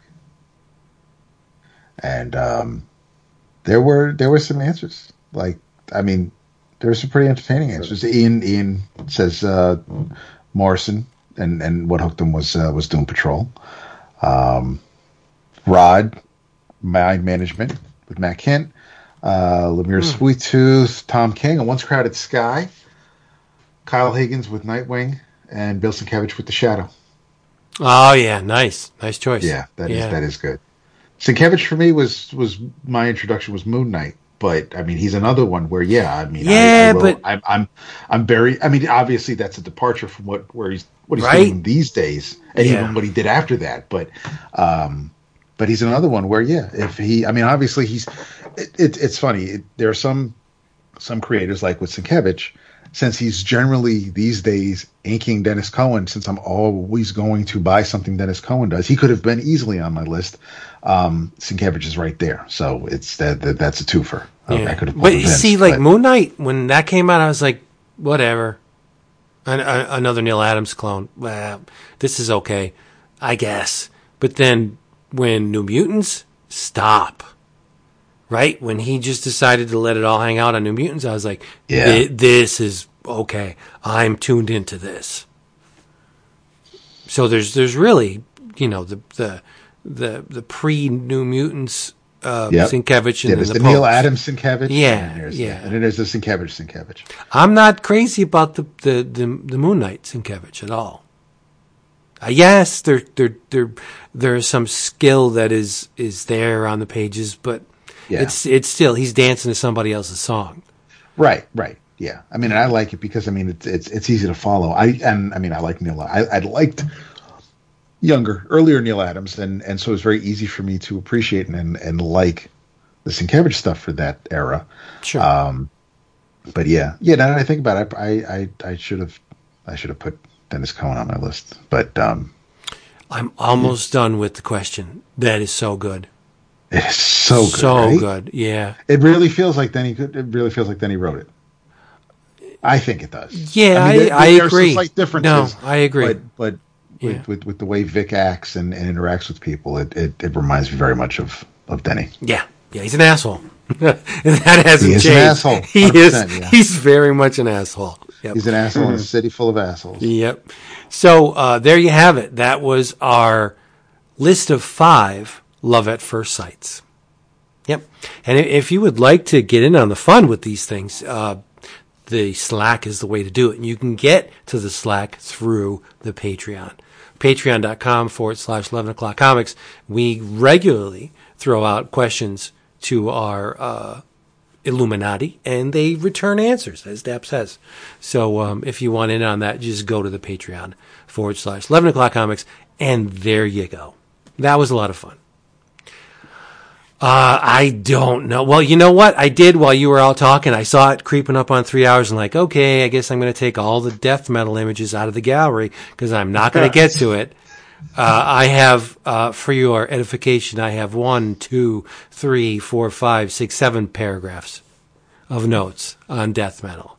So I mean, maybe next time. Next time. All right. I mean, No, I'm good. If you wanted to talk about it, I'm good. We're gonna have a 4-hour episode. We can't do that. I'll save this. I'll put this on the back burner, and I will say, the dogs are freaking out upstairs. Do you hear them? What you're gonna say? No. Yes. In your travels, let's see. All right, I'm gonna kill the kid. I'm just gonna kill him. I finished The Plunge, or Plunge as it's called, written by Joe Hill, art by Stuart Immonen and Dave Stewart.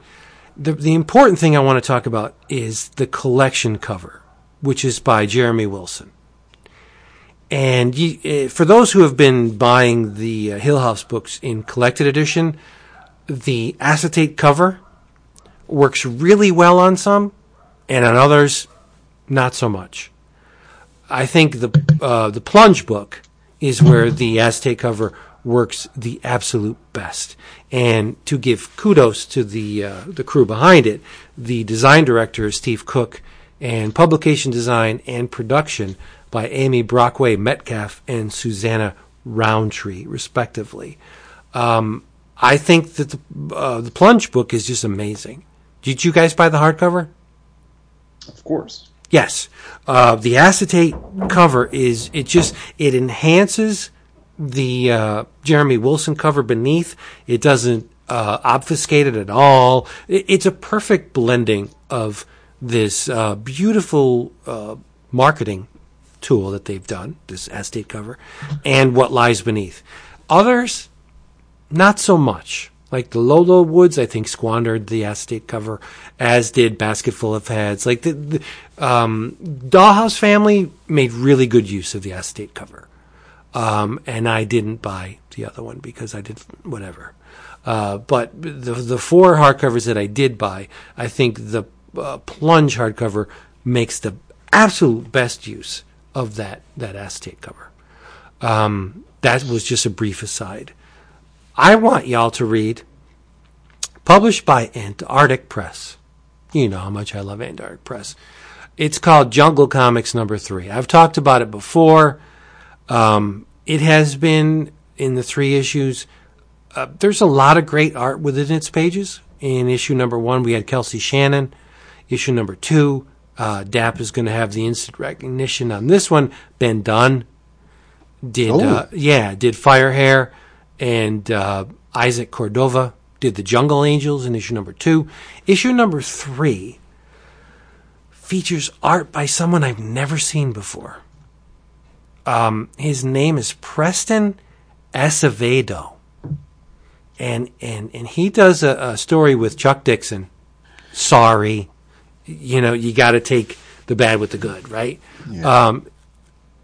He does a story of Rula and Jojo. Jojo's kind of like an inbred Tarzan, not all that smart, talks in Hulk-like, like dumb Hulk sentences. But Rula is very intelligent, and she's obviously a woman. And she, directs him. It's a very simple story by Chuck Dixon, almost by the numbers. Pterodactyls. There's a Savage Land vibe in this story that's kind of cool. But the real draw here is Azevedo's art. It is absolutely amazing. It's not unlike Art Adams. And when I say it's not unlike Art Adams, they're cousins in style. They're not equals. Obviously, Art Adams is a monumental talent. This Preston Acevedo, I don't know how long he's been doing it. He's good, but he's not Art Adams good. But the human form, the jungle environs, the dinosaurs are all amazingly rendered. And what they do is they go in with the coloring, and they do the dot pattern, the moire, right? And then they'll make it look old timey, where they'll put Jungle Comics at the top of every page, like old DC Comics used to do, right? So it has that weathered golden age feel to it, but the pterodactyls are amazing. And there's something at the end that fans of H.P. Lovecraft may want to check out. I'm just saying, the figure work is impeccable, just really, really beautifully drawn, sequential storytelling. So if you want to get some beautiful art, and the second half of the issue is drawn by Ben Dunn, who always does really well done comic books. It's 31 pages of story and art for $3.99. Where are you going? Right? Jungle Comics, number 3 from Antarctic. It's awesome.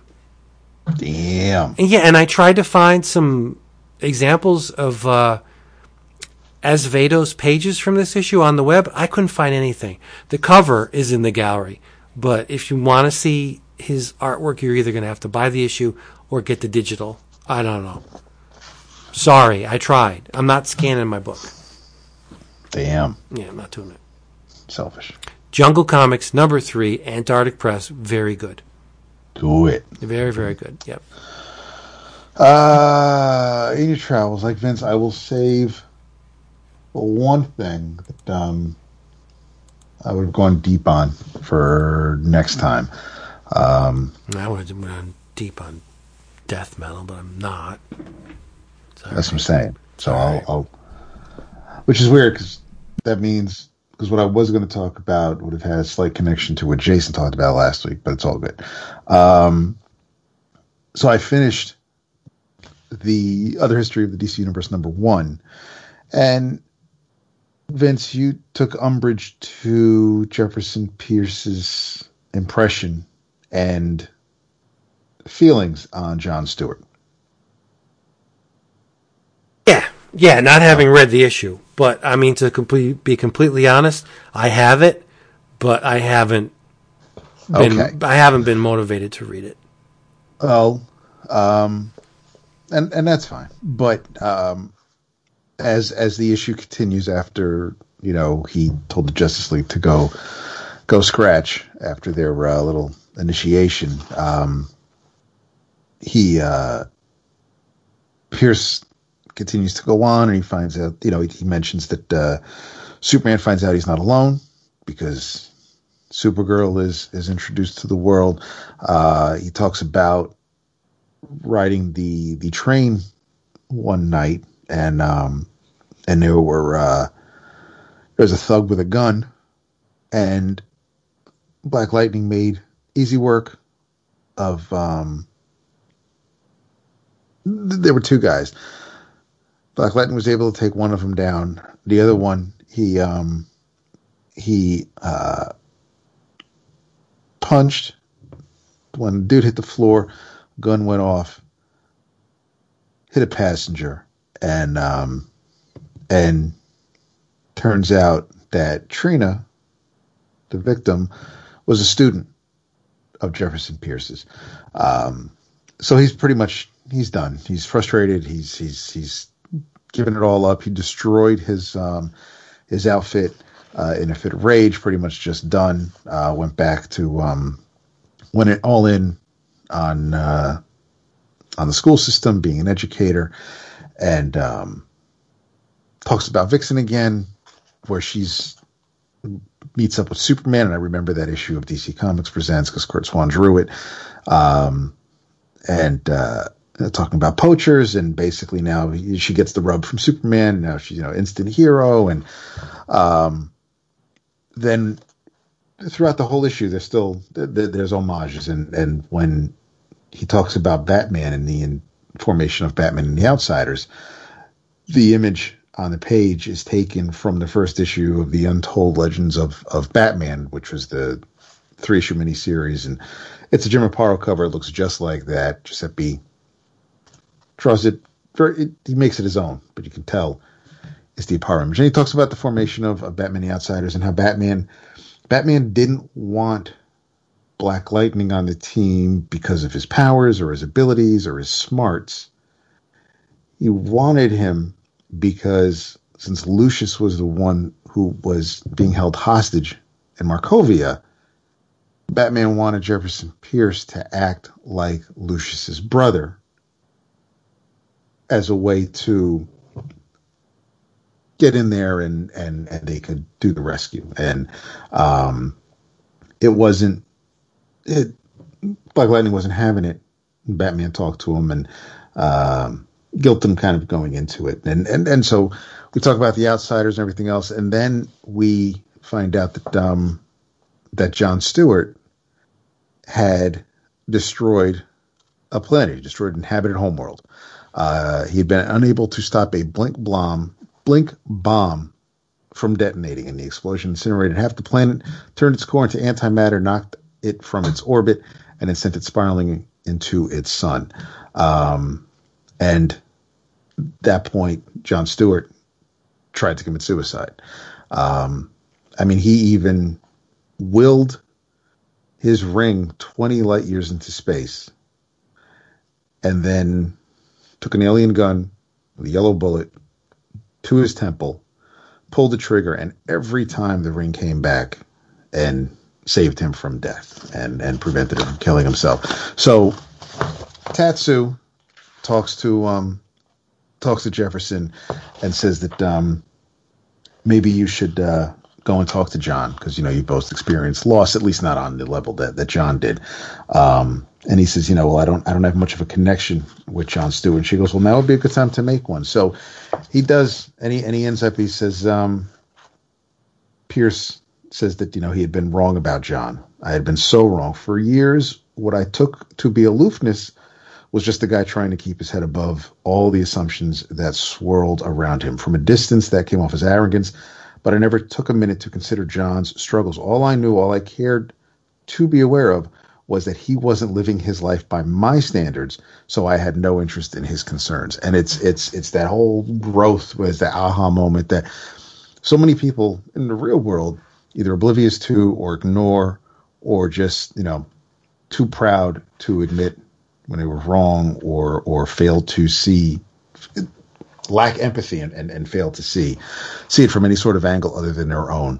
So it was a really huge moment on that page. And it goes on to talk about the breakup of the Outsiders, and since the book ends in 1995, we only go up to a certain point with some hideous looking outfit, Black Lightning outfit that he's got in the closet. But it's still, no different. I recommended it last week. I still recommended it. It's he's an angry man, but he doesn't. And there are times where he could still be angry, but he got wise with age, and that shows. I think Ridley did a really good job of presenting the man that Black Lightning is, and Black Lightning also. But the other history of the DC Universe, book one, still recommended in your travels. There we go. I feel sometimes it can be cool to be late to the party because then people get all jealous because you get to experience all the stuff that they've already consumed, and I feel like I've gotten that this time. And I'm guessing Vince is already quite familiar with her work. I'm not sure about Dap, but I just recently discovered the greatness of Lisa Hannawalt. What's the... We've talked about her 4 years ago, dude. Let's come to the table. Okay, dude. Well, again, sorry. Do you remember everything I've ever discussed on the show? I write it down. Yes, I do. You do not. That is we're gonna have a test next week. What did I talk about in episode 237? God damn it! No, really. Okay, I like Lisa. I think Lisa's very funny. Speak about then, Mr. 4 years ago. It was one of her single issues. I don't remember the name of it, but I've talked about her on multiple occasions. She's extremely funny, and I like her drawing style a lot. Yes. Okay. So. Yes. With all that said. And I think she has something to do with BoJack Horseman, which I've never seen. Yes, correct. So with all that said, Drawn and Quarterly just put out her newest book, I Want You.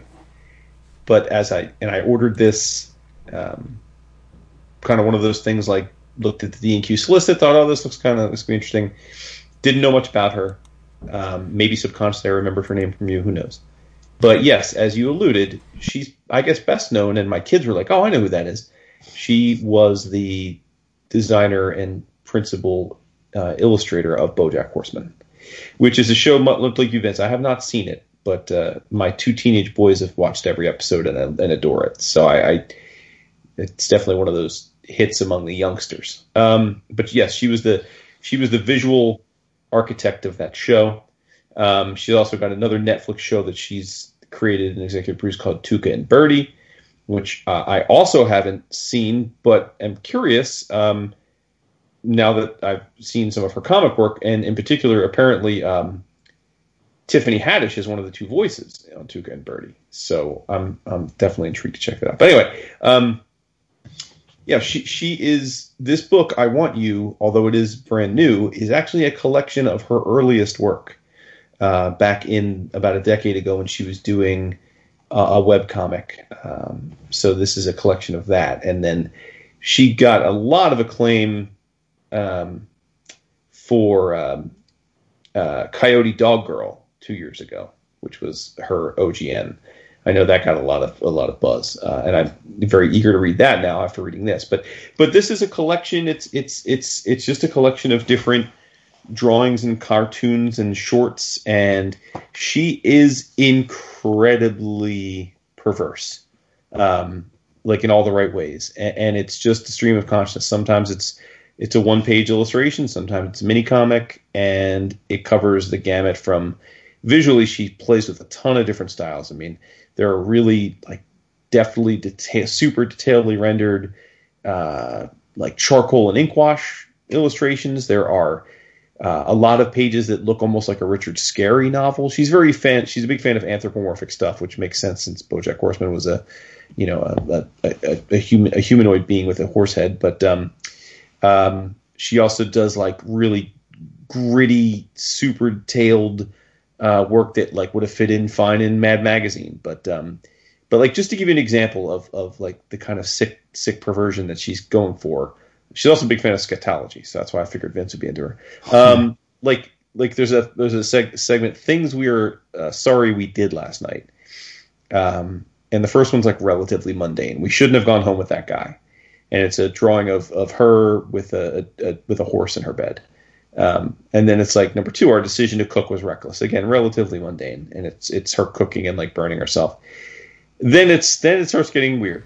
3, we don't remember how we got all of these welts, and she's got this battered and bruised body with number indicators next to each of the injuries, and then it's like, to the best of our knowledge, macaroni burns, variola-like virus, pussy stamp, finger poking, shark bite.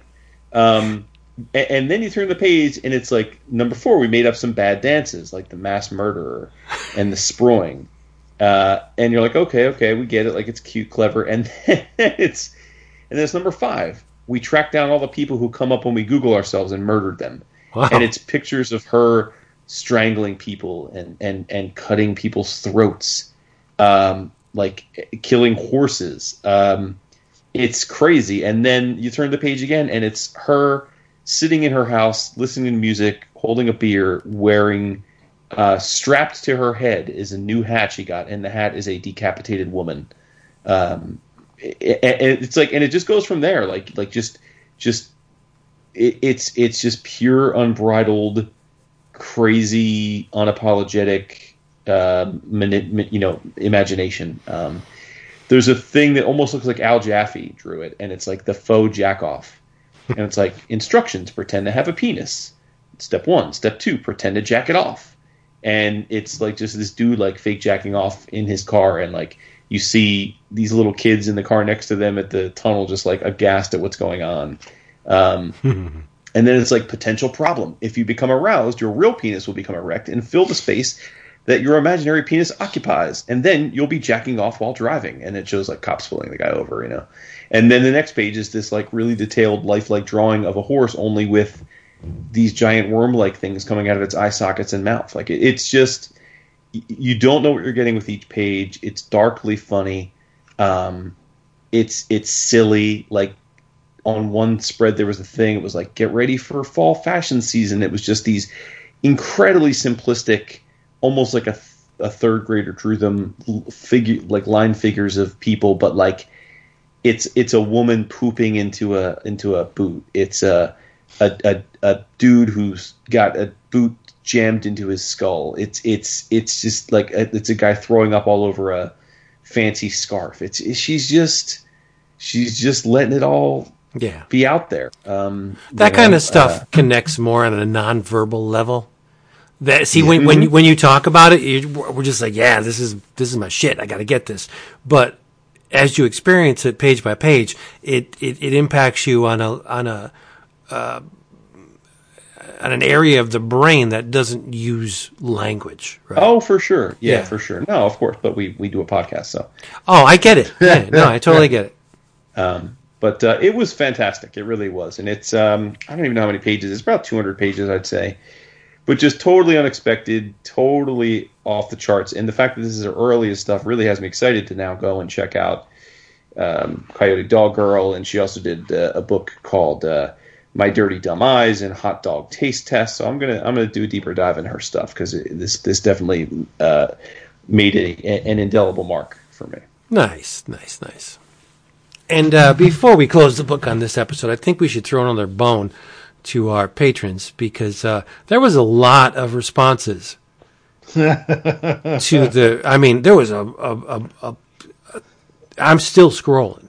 There's a couple dozen. Yeah, and we have Jeff Carter says that he became an Ed Brubaker fan with Prez, Smells Like Teen President. Wow, yeah. Yeah, Neil Mignola's early work for Marvel and DC he loves, but Hellboy was the one that made him a fan. Brian Clark says Avengers New Avengers caused him to love everything that is Hickman. Let's see. John O says Mignola with Cosmic Odyssey. Wow. Okay. Batman Gothic for Grant Morrison. Matt Kint Super Spy. Right. Austin Ellis says Essex County and Jeff Lemire. My man. Let's see. Darren. Avengers New Avengers got him to follow Hickman. And he loves Warren Ellis for Planetary. Good man. Chavez. Uncanny X-Men, Claremont and Byrne, and Austin. You and about 62 billion other people. But this is with the Micronauts, Bill Mantlo, Michael Golden, and he puts Pat Broderick in there. That's awesome. That's awesome. That's the shit. Dave McKean's Black Orchid. I think that's legit. That is legit right there. Ian loves Morrison's Doom Patrol. Yep. Rod says Matt Kint's Mind Management. Chris Revicant. Jimmy Palmiotti and Deadpool. That's cool, right? Jeff Bouchard, again with the Essex County. What? Warren Ellis's Fell. Jeremy Bastien's Cursed Pirate Girl. Has he done anything else? Well, it's easy to be ride or die when you only done one project. Yeah. Gabriel Hardman's Agents of Atlas for Jeff Bouchard. Wow. Excellent. Nice. Yes. Excellent post. Mike Del Vecchio said The Woods made him a Tinian fan. Of course. Anthony G. Echo by Terry Moore. Okay. Tim B. Forever People number 4 by Kirby. I love you, Tim B. JLA for Morrison. Planetary number 7. Very specific, our Tim B. For Warren Ellis. Tim M. Frankencastle. Remender. Right? Yep. James Stocco. Orkstein. Again, what has he done? Excalibur's Alan Davis. I'm just being a dick. Brian Talbot and Technophage. I would love to stick my tongue right down Tim M's throat right now. Right now. You mentioned Technophage. You have a tongue buddy. Juan Manuel, Sandman by Neil Gaiman. And Morrison's Doom Patrol. Hassan, Marv Wolfman. See, I could have just used Hassan's responses, I think. It's true. But Sam and Twitch for Bendis? Really? Love it. That's great. Okay, I'll be on the record for saying his Sam and Twitch stinks, but okay. Apparo's Spawn fanatic. Oh, no, it's bad, dude. It's bad. Jim Apparo's Batman and the Outsiders. Dave Gibbons on Brave and the Bold 200. What? Let's see. Pete. Promethea. Made him a J.H. Williams fan. Awesome. And Blankets by Craig Thompson for Jonathan Wilbur. That's a good choice. That's a choice. We get a lot of responses on the Slack, don't we? We do. It's a good place to hang out. It is. Patreon.com/11 o'clock comics. Okay, remember, I didn't even do the wind up on the DCBservice.com, but here's the specials should you decide to peruse them. Stray Dogs, our buddy Tony Fleece, and Trish Forsner, number 1. 50% off that cover price, $1.99. Sorry I didn't get to talk about it. Dark Knight's Death Metal. Shut up. $14.99 for the hardcover of all 7 issues. And not least but last, Fear Case, Matt Kint and Tyler Jenkins. $1.99. If you would like to join us in areas other than the audio realm, go to Facebook, Twitter, Instagram, and Reddit. We're there. Check out the Patreon, patreon.com/11o'clockcomics. In the meantime, stay good night.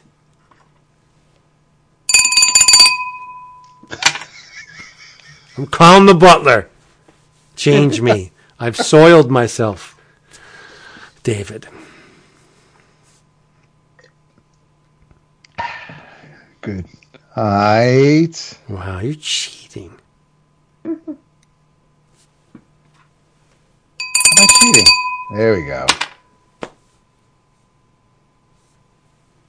David, I also have to thank Tim M.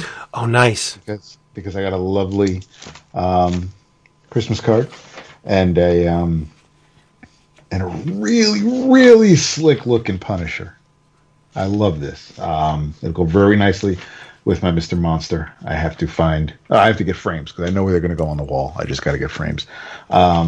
And he knows what he did, but I have a very special thank you, and I love you, and first drinks on me at Heroes to a Seneca Wilson. And what the hell is brother too? Nice. Family affair. I got to thank Rod. Our boy Rod. He knows why. I don't have to elaborate. He's a good man. He is. Yep. Thank you, Rod. What you got, Jason? Anything? I don't understand. What was that? Just kidding. I'm just kidding. Just kidding. I love you. I hope so. Regardless of my action. Yes, regardless of the amount of Vic Sage I put in my voice. Thank you for being here with us. We love you so much. Come back next episode. We have a special planned. I won't let the cat out of the bag, but you won't have to wait until Thursday for the next one.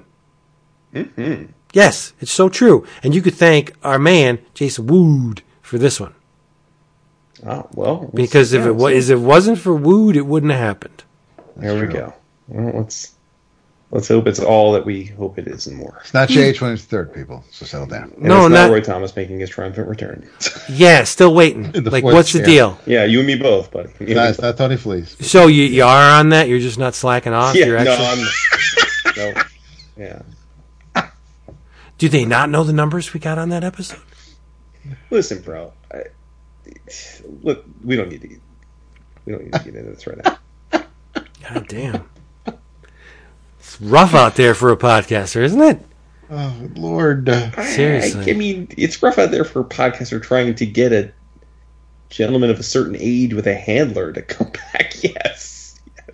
Aside from editing Alter Ego, what else does he have to do?